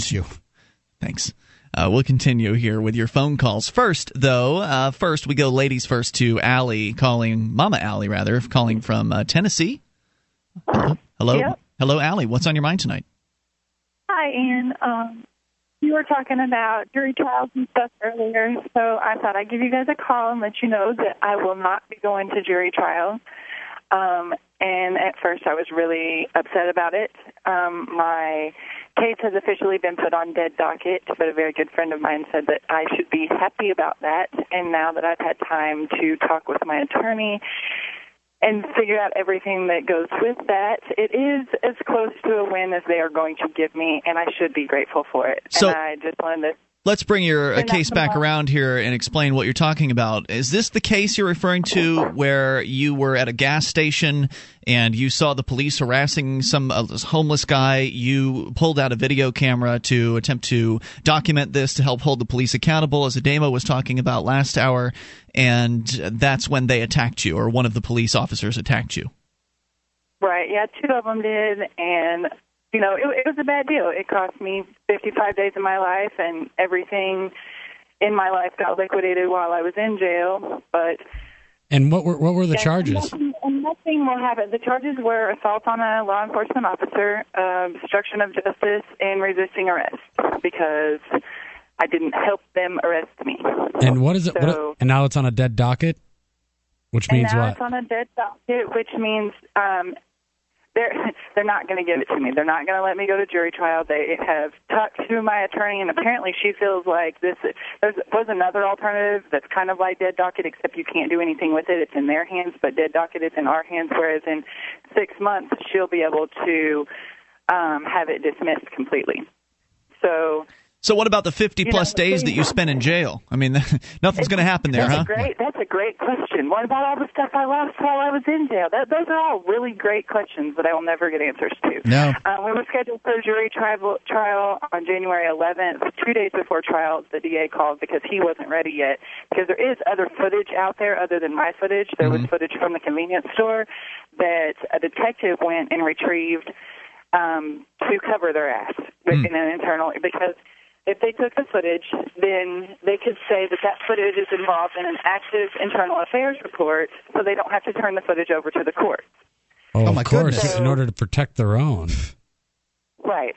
And so they got that footage, but then the DA realized that, I know for a fact that footage is out there, and so 2 days before jury trial, he's like, well, we're not ready. We need that footage. And, and I was fine with that because it was only going to prove my side even more, because she backed me right into the line of sight of those cameras. So I was actually looking forward to the footage, not only personally, but, in civil court, that would have helped me tremendously. But because they pushed it off so long, you only have 6 months to file an item with the city to take civil action for something that's been done wrong to you.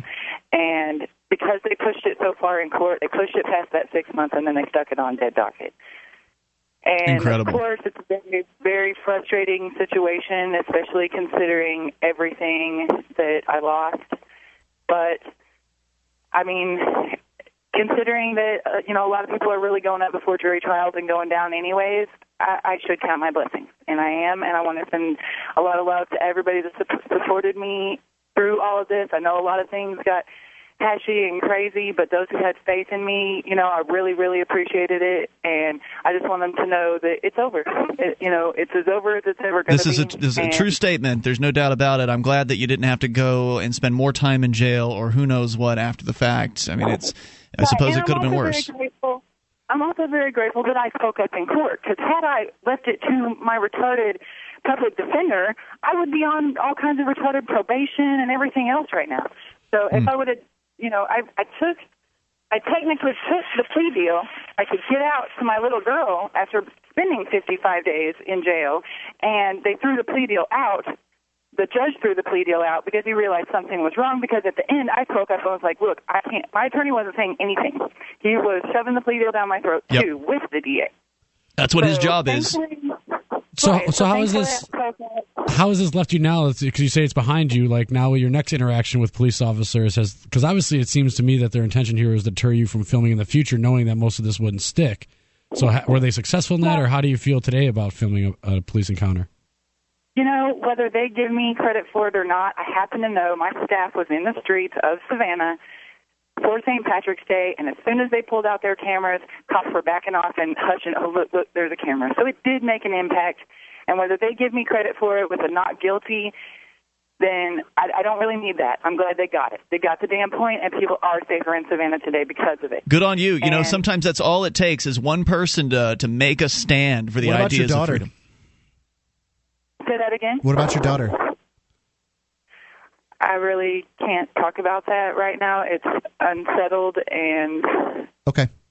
It's a rough subject right now. So anyway, what I was going to say is that good on you for that, because all it takes in many cases is one person to make a stand for freedom for the police, like you said, to get the message that other people might be as serious as you are, and that maybe you aren't the only person out there who's going to be willing to record their actions and do their best to hold these maniacs, these out-of-control sickos, power-mongering freaks accountable. And I'm not saying all police are that way, but a lot of them sure are. The ones that'll charge somebody with assault because they threw them on the ground, that's a power hungry. Yep, and grabbed your camera and threw the camera as well. It was a really bad deal. You guys don't understand. My knee still hurt from that. I mean, it was a bad deal all the way around.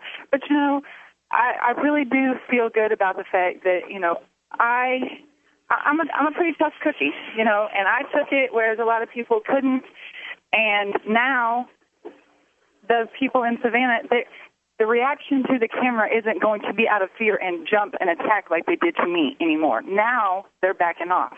And you know what I mean? The instant reaction was because they weren't used to cameras there. They've never had anything like that in that city. No one questions the good old boys in Savannah. It doesn't happen.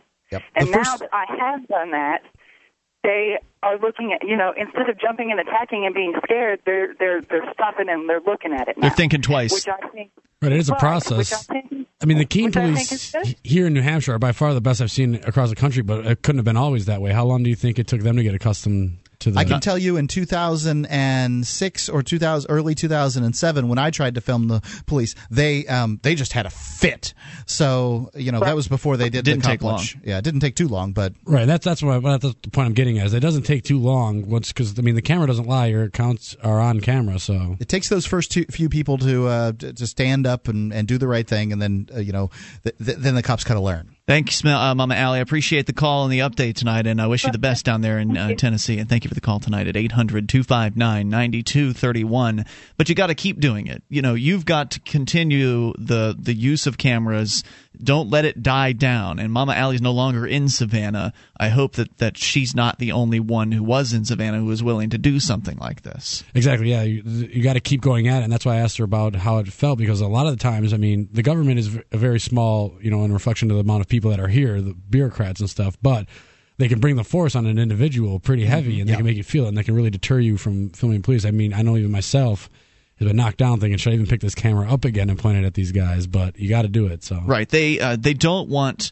What they would like to have is just one person, but if they've got a whole movement of folks, then they've really got a problem on their hands. And that's what's happening here in New Hampshire. Is we've got liberty-minded people are coming here as part of the Free State Project, and they're standing up against the government in various different ways, not just recording the police, but also getting active in politics as well. In fact, the political actions are really starting to upset people. I just blogged about it today over at freekeen.com. There are counter-protests happening at the State House by government bureaucrats who are upset because they're looking at losing some of their power. The status quo is being threatened from the political system, and that's really upsetting those people. More coming up. This is Free Talk Live. You can take control.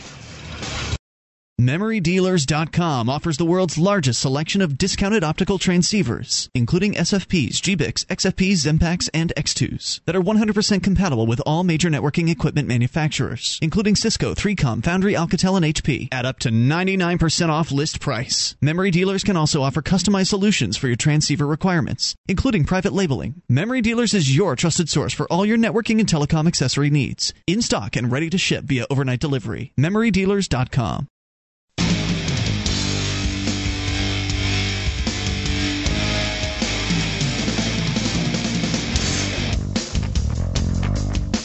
This is Free Talk Live. You can take control of the airwaves. If you dial in toll-free, that is 1-800-259-9231. That number brought to you by SACL CAI. It's 800-259-9231. We've got features on our website. We give you the site for free. Those other talk show hosts want to charge you for their site. So go over and enjoy things like the webcam, totally free, over at cam.freetalklive.com. That's where you can go to watch, listen, and interact with other listeners because the chat room is built into the same page there. Cam.freetalklive.com. The Cam, brought to you by Memory Dealers. MemoryDealers.com offers the world's largest selection of discounted optical transceivers. They're 100% compatible with all major networking equipment manufacturers at up to 99% off of list price.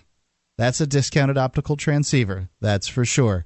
They also have great customized solutions for your transceiver requirements, including private labeling. In stock, ready to ship via overnight delivery. It's MemoryDealers.com. All right, so we'll continue taking your phone calls about what you want. Still to come, the story of the juror who was forced apparently into indefinite jury duty. Purgatory. Yep, we will first, though, go to your thoughts and your calls. Matthew is listening in Missouri. Matthew, you're on Free Talk Live with Ian, Ademo, and Mark. Hey, guys. Hey, Matthew, what's on your mind tonight? Well, first, as a former law enforcement, I wanted to commend the cop block work. It's phenomenal work. I just wanted to let you know that, people come out of it. Former law enforcement. How long were you in the field? Not long. 4 years. Sheriff, police officer, what was your job? Well, I got to be a little bit careful. I can say that I worked for a state law enforcement, and I facilitated tactical training, tactical simulations for agencies ranging from municipal departments all the way up to DEA, ICE, FBI, postal inspectors. So were you ever on the streets?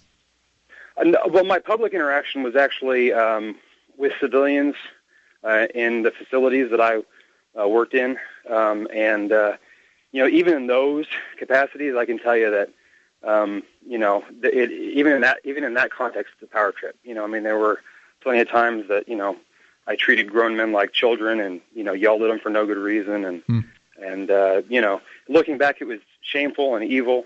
But what changed? What changed about you? Well, getting back into the private sector, I think helped.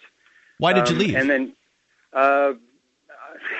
quite frankly, my career was stalling, and I just felt like I had an opportunity in a different state in the private sector that made more sense financially. Why was your career stalling? Was it because you found it difficult to do some of the jobs, or just because, No, I just didn't. I just felt like the educational track that would have been required for me was just not realistic. I had a family that was growing quickly, and I could have gotten somewhere, but it just wouldn't have happened fast enough. Gotcha. And so it's very pragmatic, boring stuff. So you said that it changed. You started to change when you got out of it, mostly because of the working in the private marketplace. No, well, that really wasn't it. I think that helped. No, really, what it was just starting to interact with more and more, people across the liberty landscape, and slowly but surely, having people question a lot of my assumptions and my ideas about how the world works and how it should work, and it took a year or two. But sure. You see the light if you're halfway intellectually honest with yourself over a long enough time, and there's enough people around you willing to question. Yep.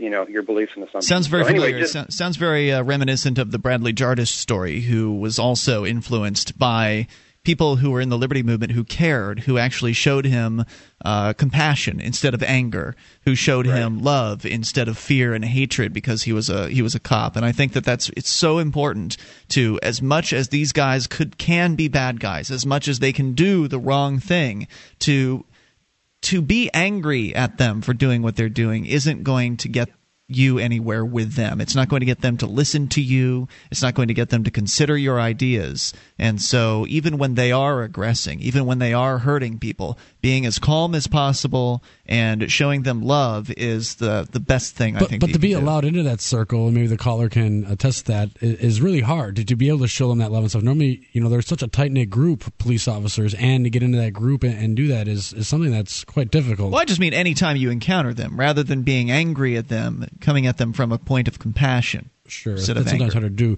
Were there ever times? It's never easy to do, especially when they're aggressing against the time people. Frame and everything, right? I mean, they're carrying off your friend. I mean, I spent 16 days because I was upset. Right? I was spotted off in court. But I had a question for the caller: is if at any times, like when you're in the locker rooms or at work, or like do officers talk about things of like simple drug possession or something like that they just hate, like having to go out and do every day? I mean, or is it really, because like a lot of the responses I've gotten is like, the law is the law, I got to do what the law says. What is like the behind the scenes look? It depends on the headspace of the officer, honestly. No two people in the liberty movement are the same. No two law enforcement officers are the same. We all carry our own mind, and there are some guys that are really introspective, really thoughtful, and they question, to varying degrees, obviously. Some of them more so than others, and then there are others that quite frankly, I don't know a nice way to put it. A lot of them are we would call them, when I was working in the agency, we would refer to the guys that were very by the book, never question anything, only functioned at barbecues at other officers' houses. I mean, they just didn't have a life outside of law enforcement. We would call them RoboCops. Even internally, those guys are out there. Also call them Boy Scouts. And then some of them, honestly, are just, and even internally, you recognize it when you see it. A lot of them, although we sort of, I have to be honest, we sort of admired them. As evil as it was, a lot of them, I don't say a lot, but a portion of them were just cowboys. They're just looking for the thrill. Mm-hmm. Yep. They're just looking for the chance to, overpower somebody or whatever. Right, the badge heavy. Yeah, exactly. And the thing I came to learn, I think most people understand this, obviously in your audience, was that underneath the uniform, or what libertarians would call the costume, underneath the badge and the hat, we all look just as ridiculous naked. And and speak so for yourself, Matthew. Oh, you beat me to it. Now, what's that? I said, speak for yourself, Matthew. So, I'm just kidding. I think we all look ridiculous naked, but that's just my take on it. Just a joke. I have this question for you. If when do you guys ever talk amongst yourself? When I had dealings with law enforcement officers, and I did day in and day out, I worked for the state for some time. I was actually in prison, and so I worked with guys. And I was told, on more than one occasion that, I've planted evidence on somebody, but I knew they'd done something wrong, so I was just actually getting back to even, was kind of the way it was. How often would police officers say things like that to each other? Ooh, not very often in my experience, honestly. So you didn't know that there was, I guess, that doesn't mean it wasn't happening. Yeah, do cops know when other cops are breaking the rules and breaking the law? Oh, absolutely. Tell you what, I know you were actually calling in for a different reason, so if you want, hang on. We'll come back with more of Matthew in Missouri. 800-259-9231, former law enforcement officer. Always interesting. Fun, yeah. Yeah, to get their perspective on things. You can take control of the airwaves, 800-259-9231, because they don't have to toe the line. It's just a few bad hours. This program is brought to you by FreeKeene.com. FreeKeene.com features audio, video, and blogs chronicling the transition to a voluntary society. FreeKeene.com also has comments and discussion forums so you can be heard. FreeKeene.com. This is Free Talk Live. Dial in toll-free and bring up anything you want. 800-259-9231. That number is brought to you by SACL CAI.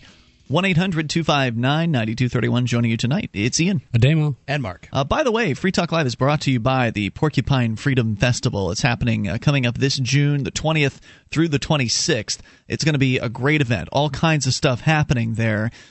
Everything from live musical performances to family fun, agorism in action. Lots of different vendors are going to be there selling products and services, and maybe some of them won't be completely legal, but that's part of the fun of the Porcupine Freedom Festival. And it's going to be a great time. There are going to be hundreds of people that will be in attendance. Over 450 people have registered in the pre-registration, in the early bird registration phase. That phase is now over. The regular price is $30. That's the in-advance price to get into PorcFest, but you can save 20% by going to porcfest.com and using our discount code, which is Free Talk Live without any spaces. So just put in Free Talk Live. You'll save 20% on your not early registration, but pre-registration. Because you don't want to go the day of. Maybe it'll cost like a few bucks more then. And registering in advance is helpful because it gives them some idea of how many people to expect and plan for, and that's important. So take a moment, go to porcfest.com, porcfest.com. You'll learn a lot more about the event there. We were there last year broadcasting live throughout the weekend. This time we're going to do the entire week. Live from PorcFest. Right, and anyone who's debating it, I mean, there's plenty of, it's on Facebook, Twitter, there's plenty of people that give accounts. It's a great time. I mean, there's no way that you can't be talked into it by somebody who has a great experience to tell. Yeah, and you've been to 2 of them now, right? Yep, this will be my 3rd. Yeah, it's just a blast. I think, Mark, we've been to 4 or 5 at this point? Something like that. Yeah, because we didn't go in 2006, so our first year, I think, was in 2007, so this will probably be our 5th year? I don't know. Anyway, it's a lot of fun, and more people are coming every single year. More people are attending. The entertainment gets better. The options get better. Of course, it's camping, so there's very low costs involved here. It's really, you're going to spend probably more to travel. Value. I do. And camping's great. So you get to have fun with hundreds of other like-minded, liberty-oriented people. That's the number one reason to come to PorcFest, for the networking, for the socializing with people that think like you do when it comes to freedom. And to get a taste of what New Hampshire's like so when you move. That's right. and a lot of the people that are attending PorcFest are either decided that they are going to come to New Hampshire and they just haven't made the move yet, and they want to have an excuse to come here on vacation and see the state, or they haven't quite decided, and this is kind of them testing the waters to see what is this community really like. I hear a lot about it on the internet. I hear a lot about it on Free Talk Live. Are these people for real? Yeah, they are for real. And they are an incredible group of activists that is really making a huge difference. So come up, join the fun. Porcfest.com, porcfest.com. Matthew is in Missouri. Matthew, are you a Free State Project participant? I am not. You're not? Oh, no. What's holding you back? I have things going on here. So, no, I mean, I support the project. I think it's a fantastic thing that people are doing. I'm just not at a place in my life where, I'm ready to, take myself and my wife out of our, present career tracks and make that gotcha. move. Do you think it would be something? Do you think it would be something you'd consider for the future? Yeah, I mean, like everybody else, I've got, bills to pay and kids to feed. So, if I felt like my wife and I could make it over there, I'd totally be into it. I mean, wouldn't you want to raise your kids in the freest place in America? I would love to. Absolutely. But at the end of the day, I want to be able to feed and clothe them as well. So sure. Matthew, I'm gonna make him stop hard selling you on the Free State Project. But I do have a question for you. You said you're a former law enforcement officer, and just before the break, I had asked you if police officers know when other police officers are doing things that are illegal, and you answered in the affirmative. And I just want to sort of know how. Because they'll tell you. Or somebody in their close circle will talk about it, or you just know that the guy's shady. I mean, it just there's different ways, but very rarely is somebody,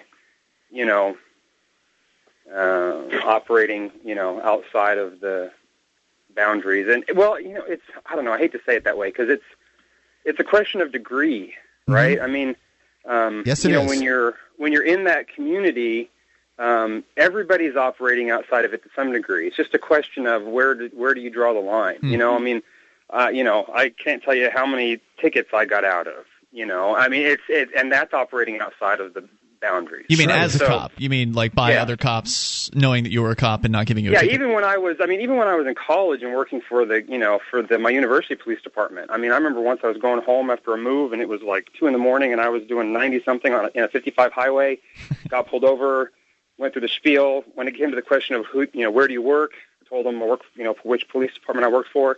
That was it. The conversation was over. He went back to his car, gave him my stuff back, and said, slow it down. I should have gone to, by the book, I should have gone to jail for going that fast. Not even gotten a ticket, and I didn't, nothing happened. Incredible. And that's professional courtesy, as it is called. Right.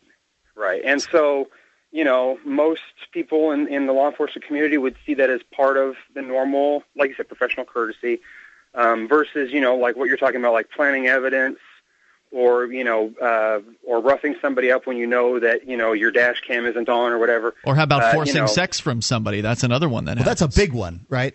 I'm wondering. Yeah. I think I'm wondering more about the little stuff than the big stuff. Are you saying that you would speculate that most, if not all, police officers, at least the ones that you came in contact with, bent the rules for themselves? As members of the community, yes. Well, as members of the community. Right. What's that mean? I don't know that it was necessarily the kind of, technically you're not supposed to get free food. Well, everybody goes into restaurants and gets free food. As cops. You're not supposed to do that, but everybody does. All cops do that. I mean, I shouldn't say all. I'm sure there's... actually, the cops here in Keene, again, to give these guys credit, in Keene, some of them are... I don't know if I can say this about all of them, but I know that one of the police lieutenants and the police chief have told me that they were going down to some like police gathering in Massachusetts or whatever, and they went into a McDonald's, and the McDonald's they were dressed as cops, and the meal's free, and they insisted on paying for the meal because they do not want to accept those freebies. But you're right, a lot of cops expect to get freebies, and in fact, some of them will get upset if a restaurant will not give them freebies. Breaks on rent sometimes, just to park the car out front. I mean, they're already getting a freebie because their job is provided by tax dollars, so whatever. But to come to the defense of the officers in this instance, everybody bends the rules to their benefit, I mean. But the problem is that they're hypocritical about it because they are the ones who will write you and punish you for it. The thing that everybody does it, but not everybody does it under the color of law. Mm-hmm. Exactly. That's the important part. Is so many people will tell you this is a nation of laws, and that's what I'm trying for myself and for other people that are listening to sort of pull the bricks out of that nonsensical building. There isn't a nation of laws if there's a class of people who don't have to follow them. And then each law is different, and likely you bent the rules for certain people that some lady that works at the clerk's office, plus the politicians in town. It's a nation of masters and servants, right? Yep. So what else were you calling about tonight? Because I don't think that was your original point, right? No, actually, it wasn't on my radar at all. I just wanted to applaud your work on the project. That was well. Thank you. Go quick thing. on what you were originally calling about.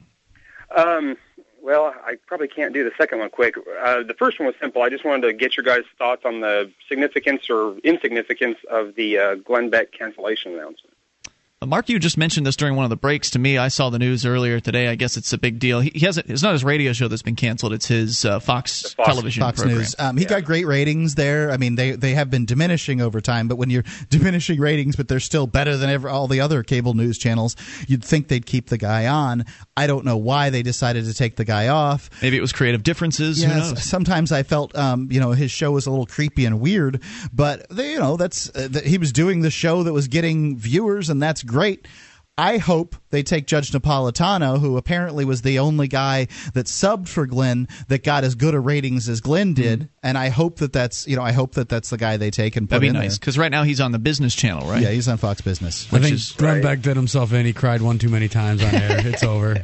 Matthew, call about the other issue another night. Thanks for the call. I appreciate hearing from you and all the expertise from behind the scenes in the law enforcement world. It's always fascinating to dig into that. 1-800-259-9231. That's the SACL CAI toll-free line. Enough time for your thoughts. Coming up, you can take control of the airwaves. This is Free Talk Live. 800-259-9231. Bring up anything.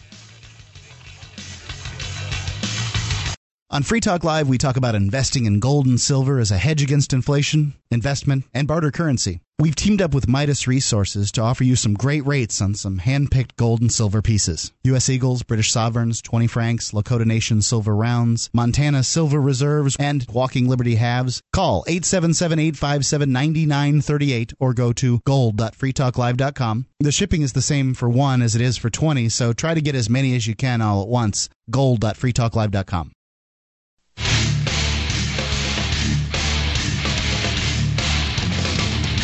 This is Free Talk Live. Only moments remain, but it's still enough time for your call, your thoughts. 800-259-9231. That number brought to you by Sekel CAI. Joining you tonight, it's Ian. Ademo. And Mark. Speaking of Sekel CAI, what is that, Mark? Sekel CAI is a company that handles accounts receivable for other companies. Whether you need collections, early outbilling, or you have charged off receivables that you wouldn't mind selling, Sekel CAI will do it. They'll do it with respect for your customers. You can find out more by clicking on their banner at freetalklive.com. It's the top one on the right-hand side of the page.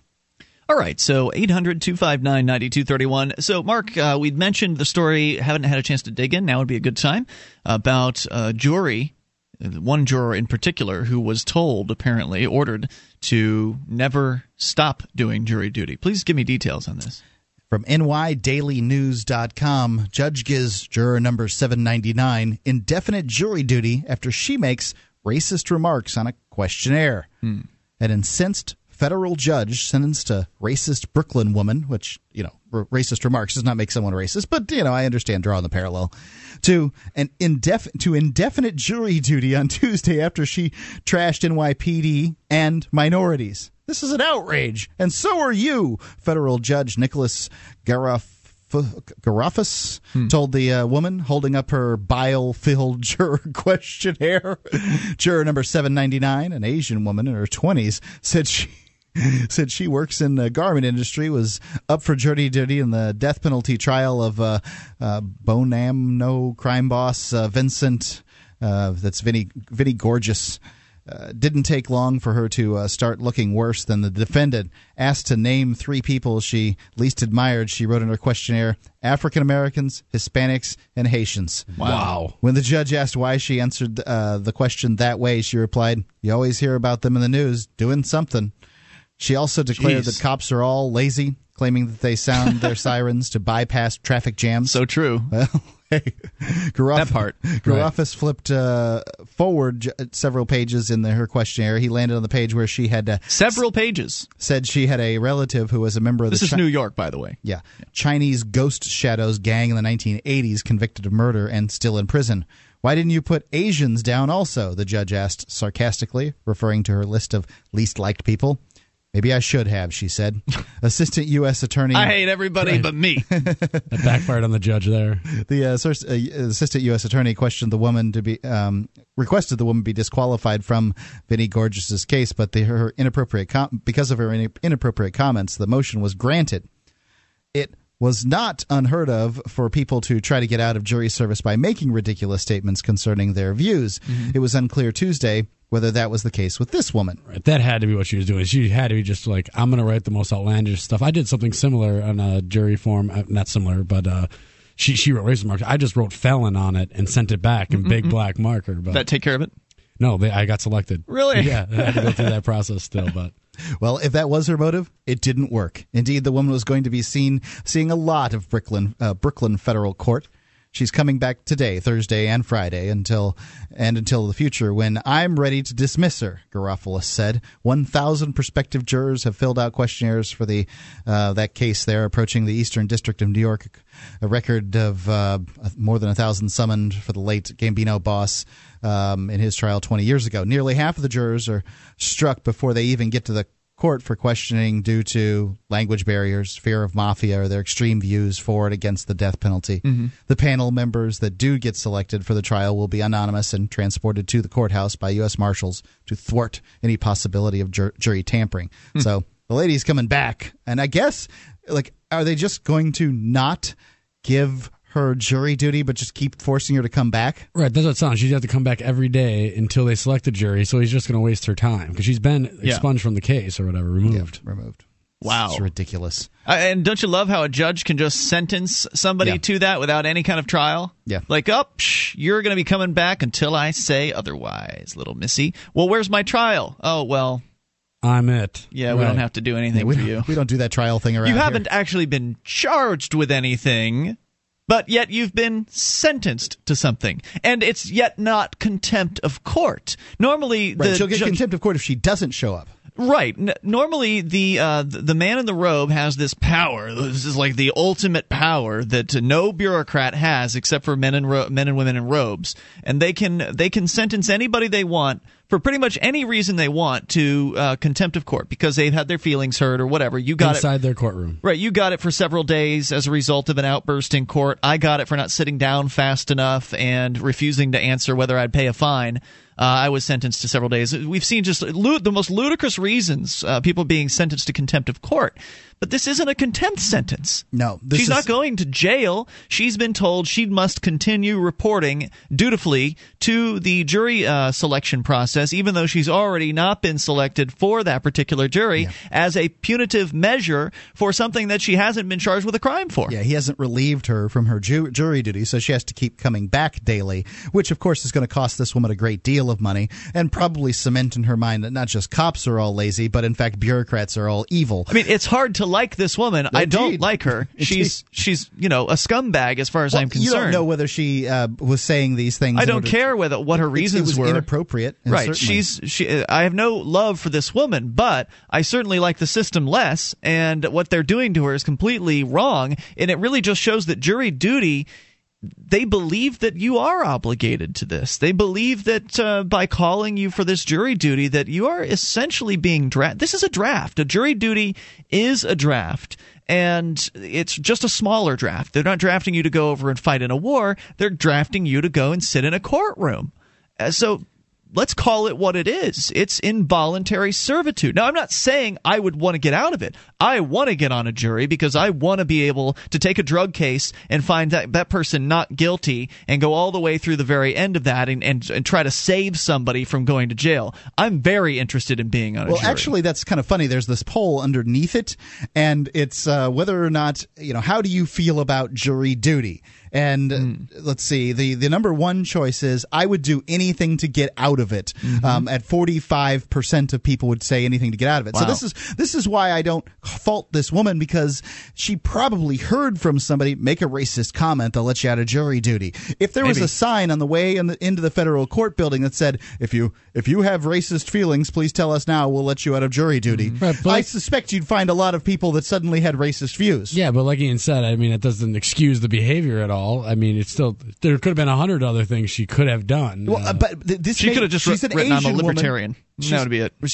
Indeed. But she hasn't talked to anybody who's libertarian. Clearly. Somebody at the garment factory probably told her. I'm just guessing. I don't know. Maybe she's a biget. I have no idea. So what are the other responses? 45%? Yeah. 30% is, I don't like it much, but I feel obligated to do it. 16% is... a lot of people. I avoid it at all costs, but I would never make an outrageous comment like that to get out of it. So wait a minute. So how many people actually want to go to jury duty? Just looks like 10%. Oh my God! I enjoy it immensely.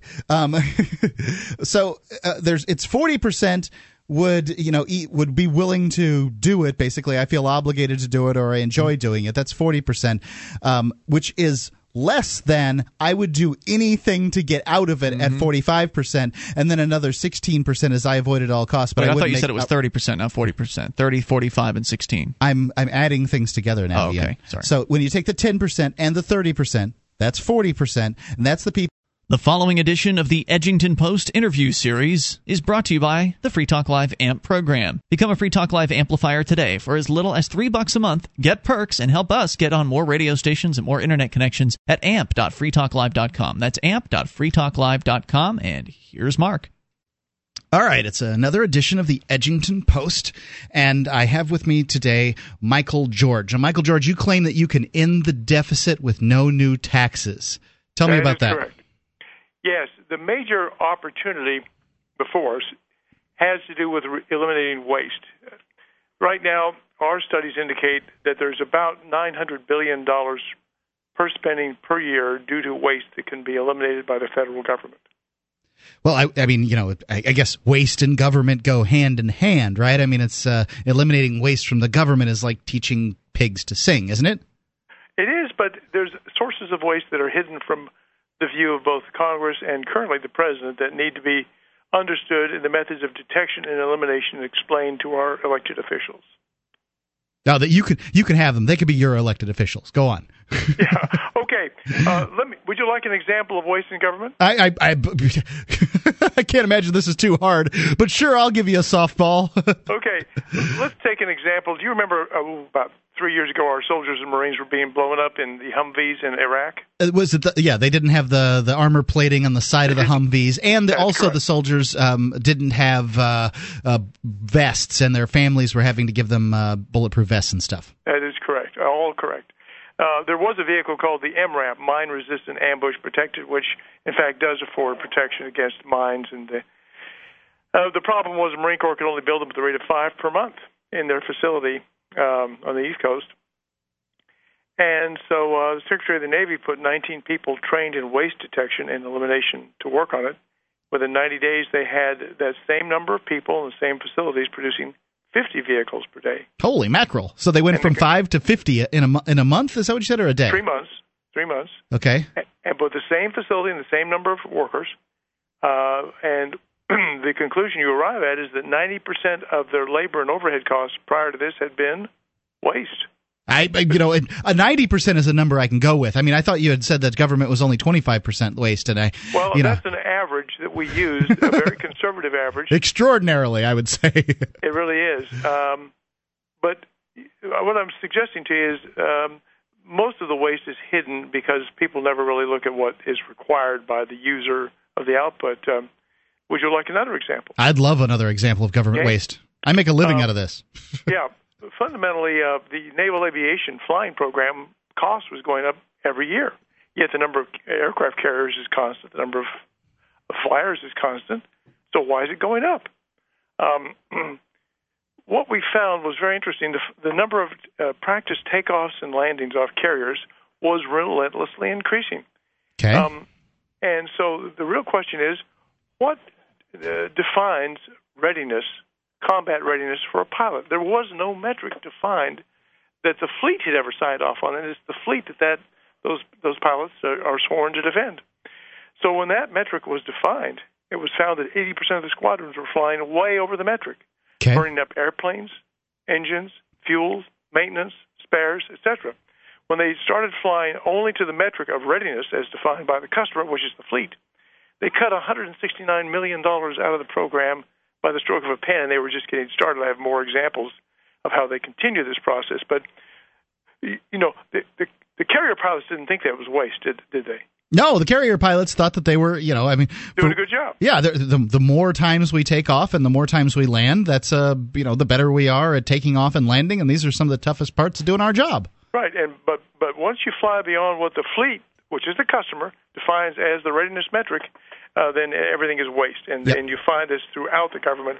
I can give you countless more examples, but the bottom line is if you apply 25% reduction to the discretionary budget, you save nearly $400 billion per year right there. And that you haven't even touched Medicare or Medicaid yet.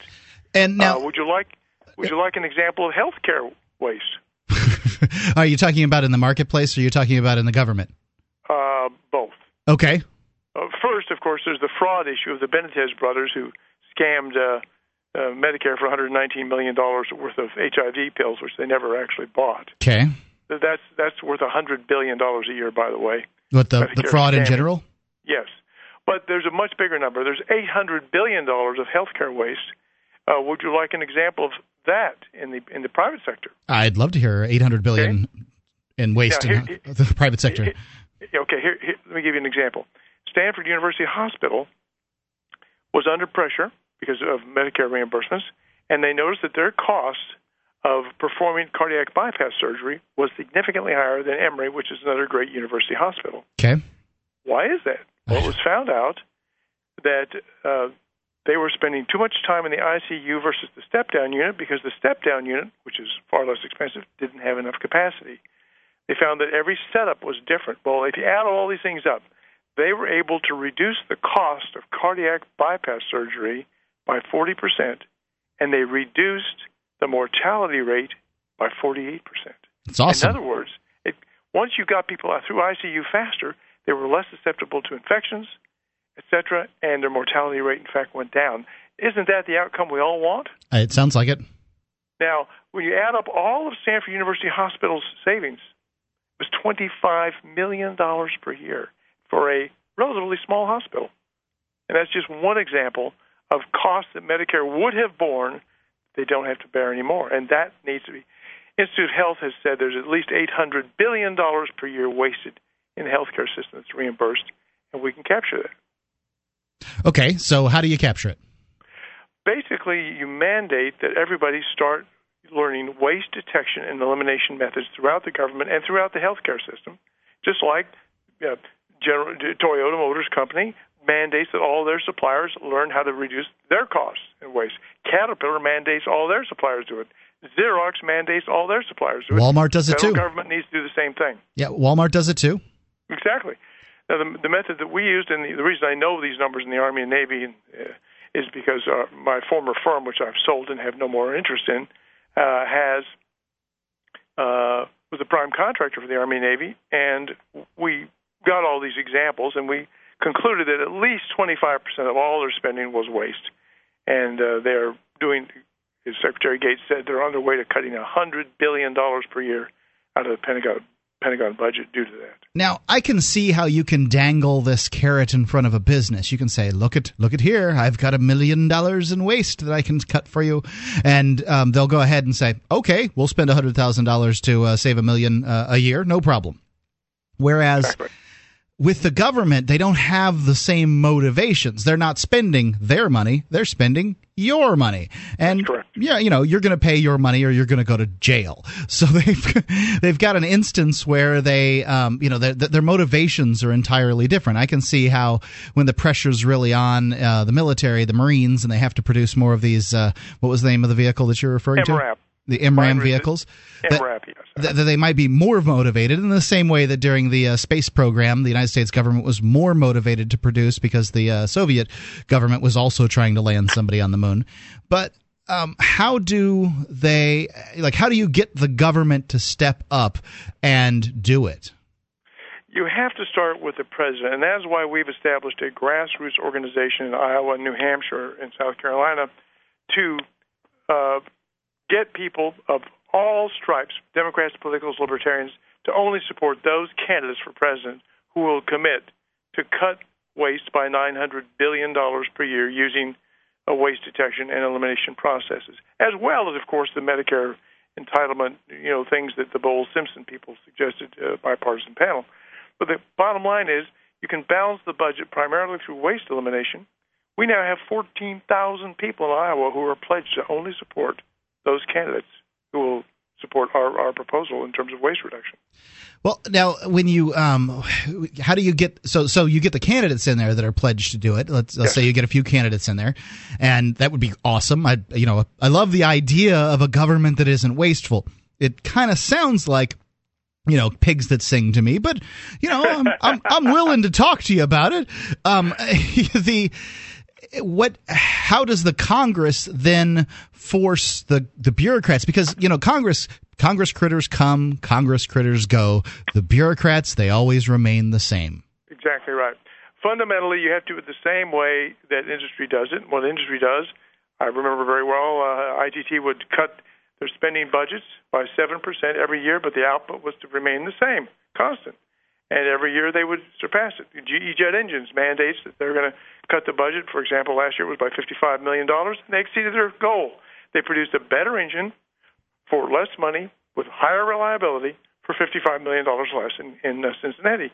So the key thing is you have to mandate the changes, and Congress, with its spending authority, has to mandate that the president do it, that he's going to reduce the budget by this amount, and then he must submit a budget that's $300 billion per year less every year for 3 years, which gets you to $900 billion.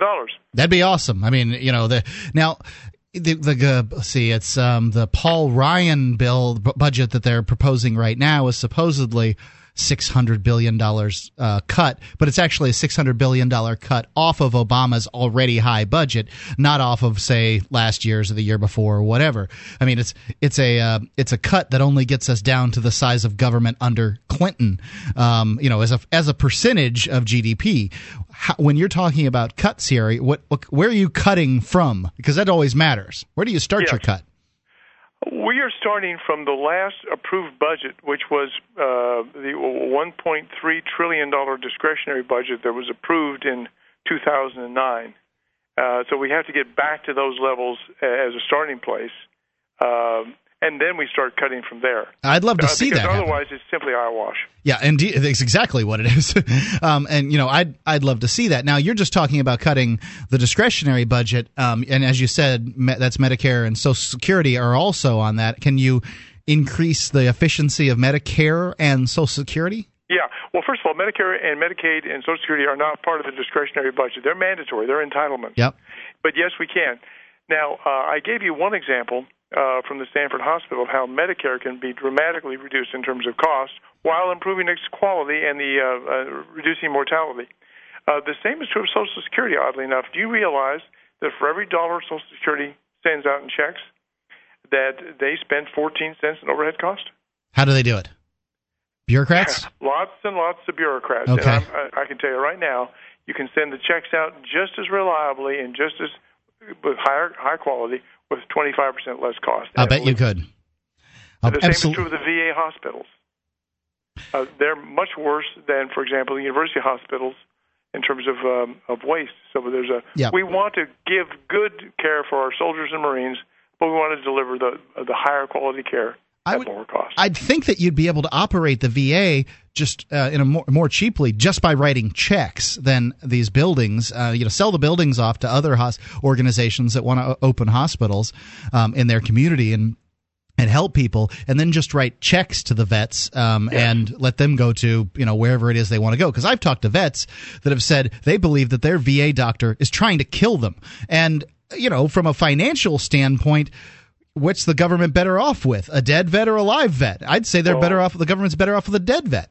Well, that's a good point, but I think there's no reason why, with the capacity we've got in this country, for us, in fact, not to build any more VA hospitals and probably close a number, because there's a lot of hospitals that are really running under capacity that would love to have the business and can deliver the better services for less money.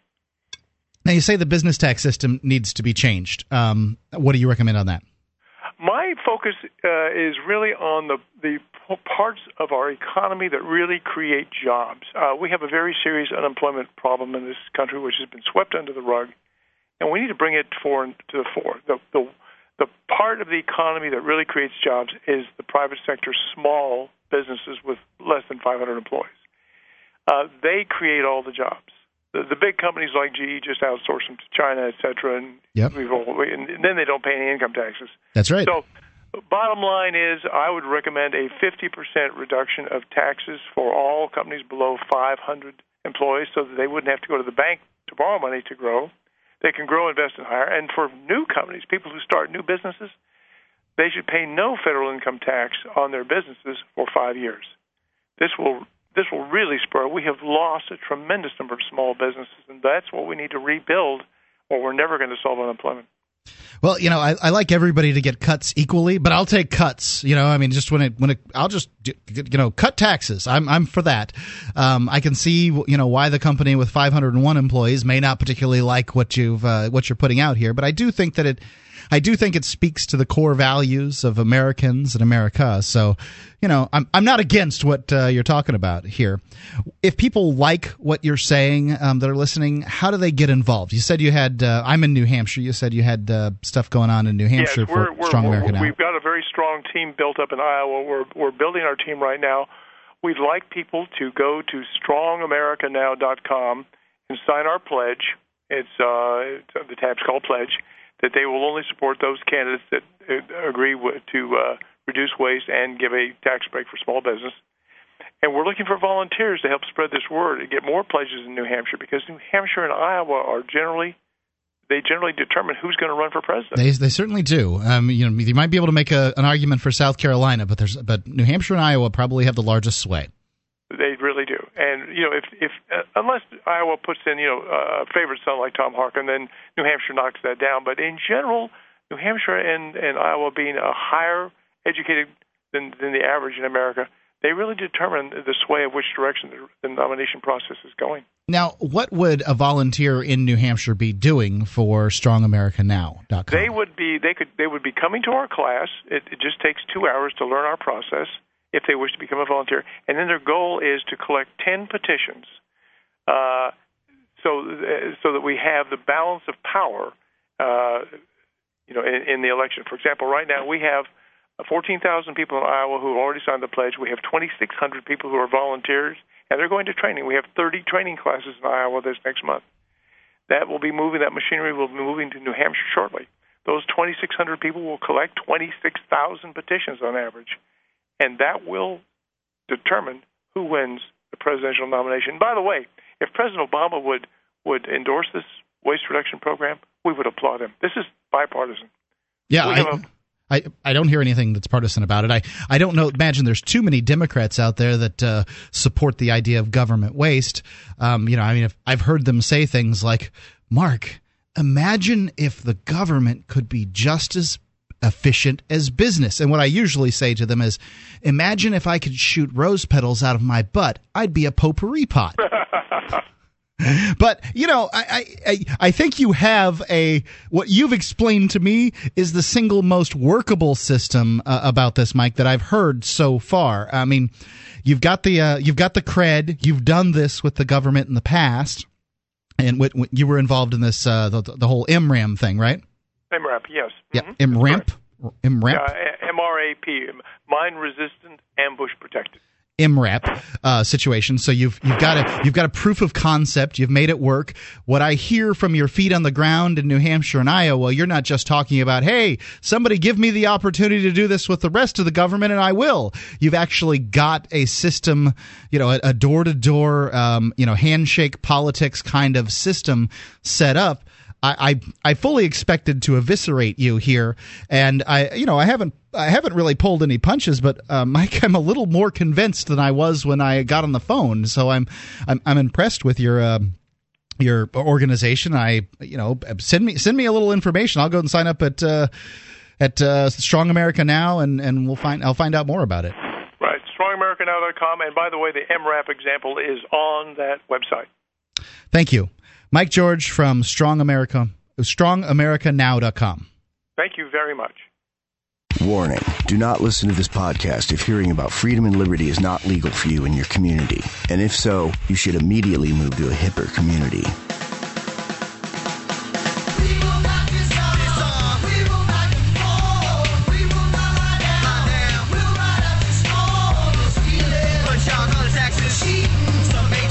Coming April 1st, no joke, the Guns and Weed Podcast, a weekly web lab where Michael W. Dean and Nima Vadadi cover the punk rockinist, hip-hopinist current events, as well as timeless universal truths about life, liberty, and the pursuit of happiness, because there's no such thing as half-free. The Guns and Weed Podcast, available from gunsandweed.com. The Nima News with Nima Vadadi. And now for your daily dose of nanny-statism in our daily segment, Tyranny Today. Tyranny Today. Well, Nima, San Francisco officials say they're cracking down hard on all unlicensed commerce. If you do not have the proper 47 forms filled out in octuplicate, then they could be coming for you. Just hours ago, 6 drug police were eaten by bears while raiding a marijuana farm. It is not yet clear if the dope farmer had trained the bears or if the animals simply had good taste. Nice bear. Stand back. We're from the government. We're here to help you. It's okay. It's okay, man. Stand back. Nice bear. Stand back.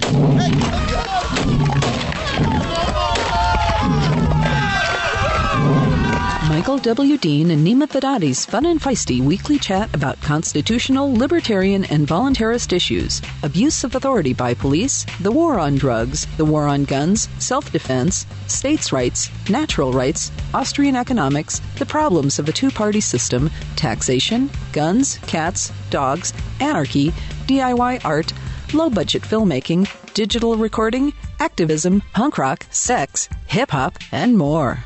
Because there's no such thing as half-free. Baby, get me the AK. Tell 2 friends. Make copies. Email it to everyone you know. Go on the site and comment. This is a conversation. Every Friday night, we'll have an exciting new episode where Michael W. Dean and Nima Vadadi weave their own unique take on the way the world works and how to find your place in it. gunsandweed.com. Subscribe. And remember, the only power they have is the power you allow them.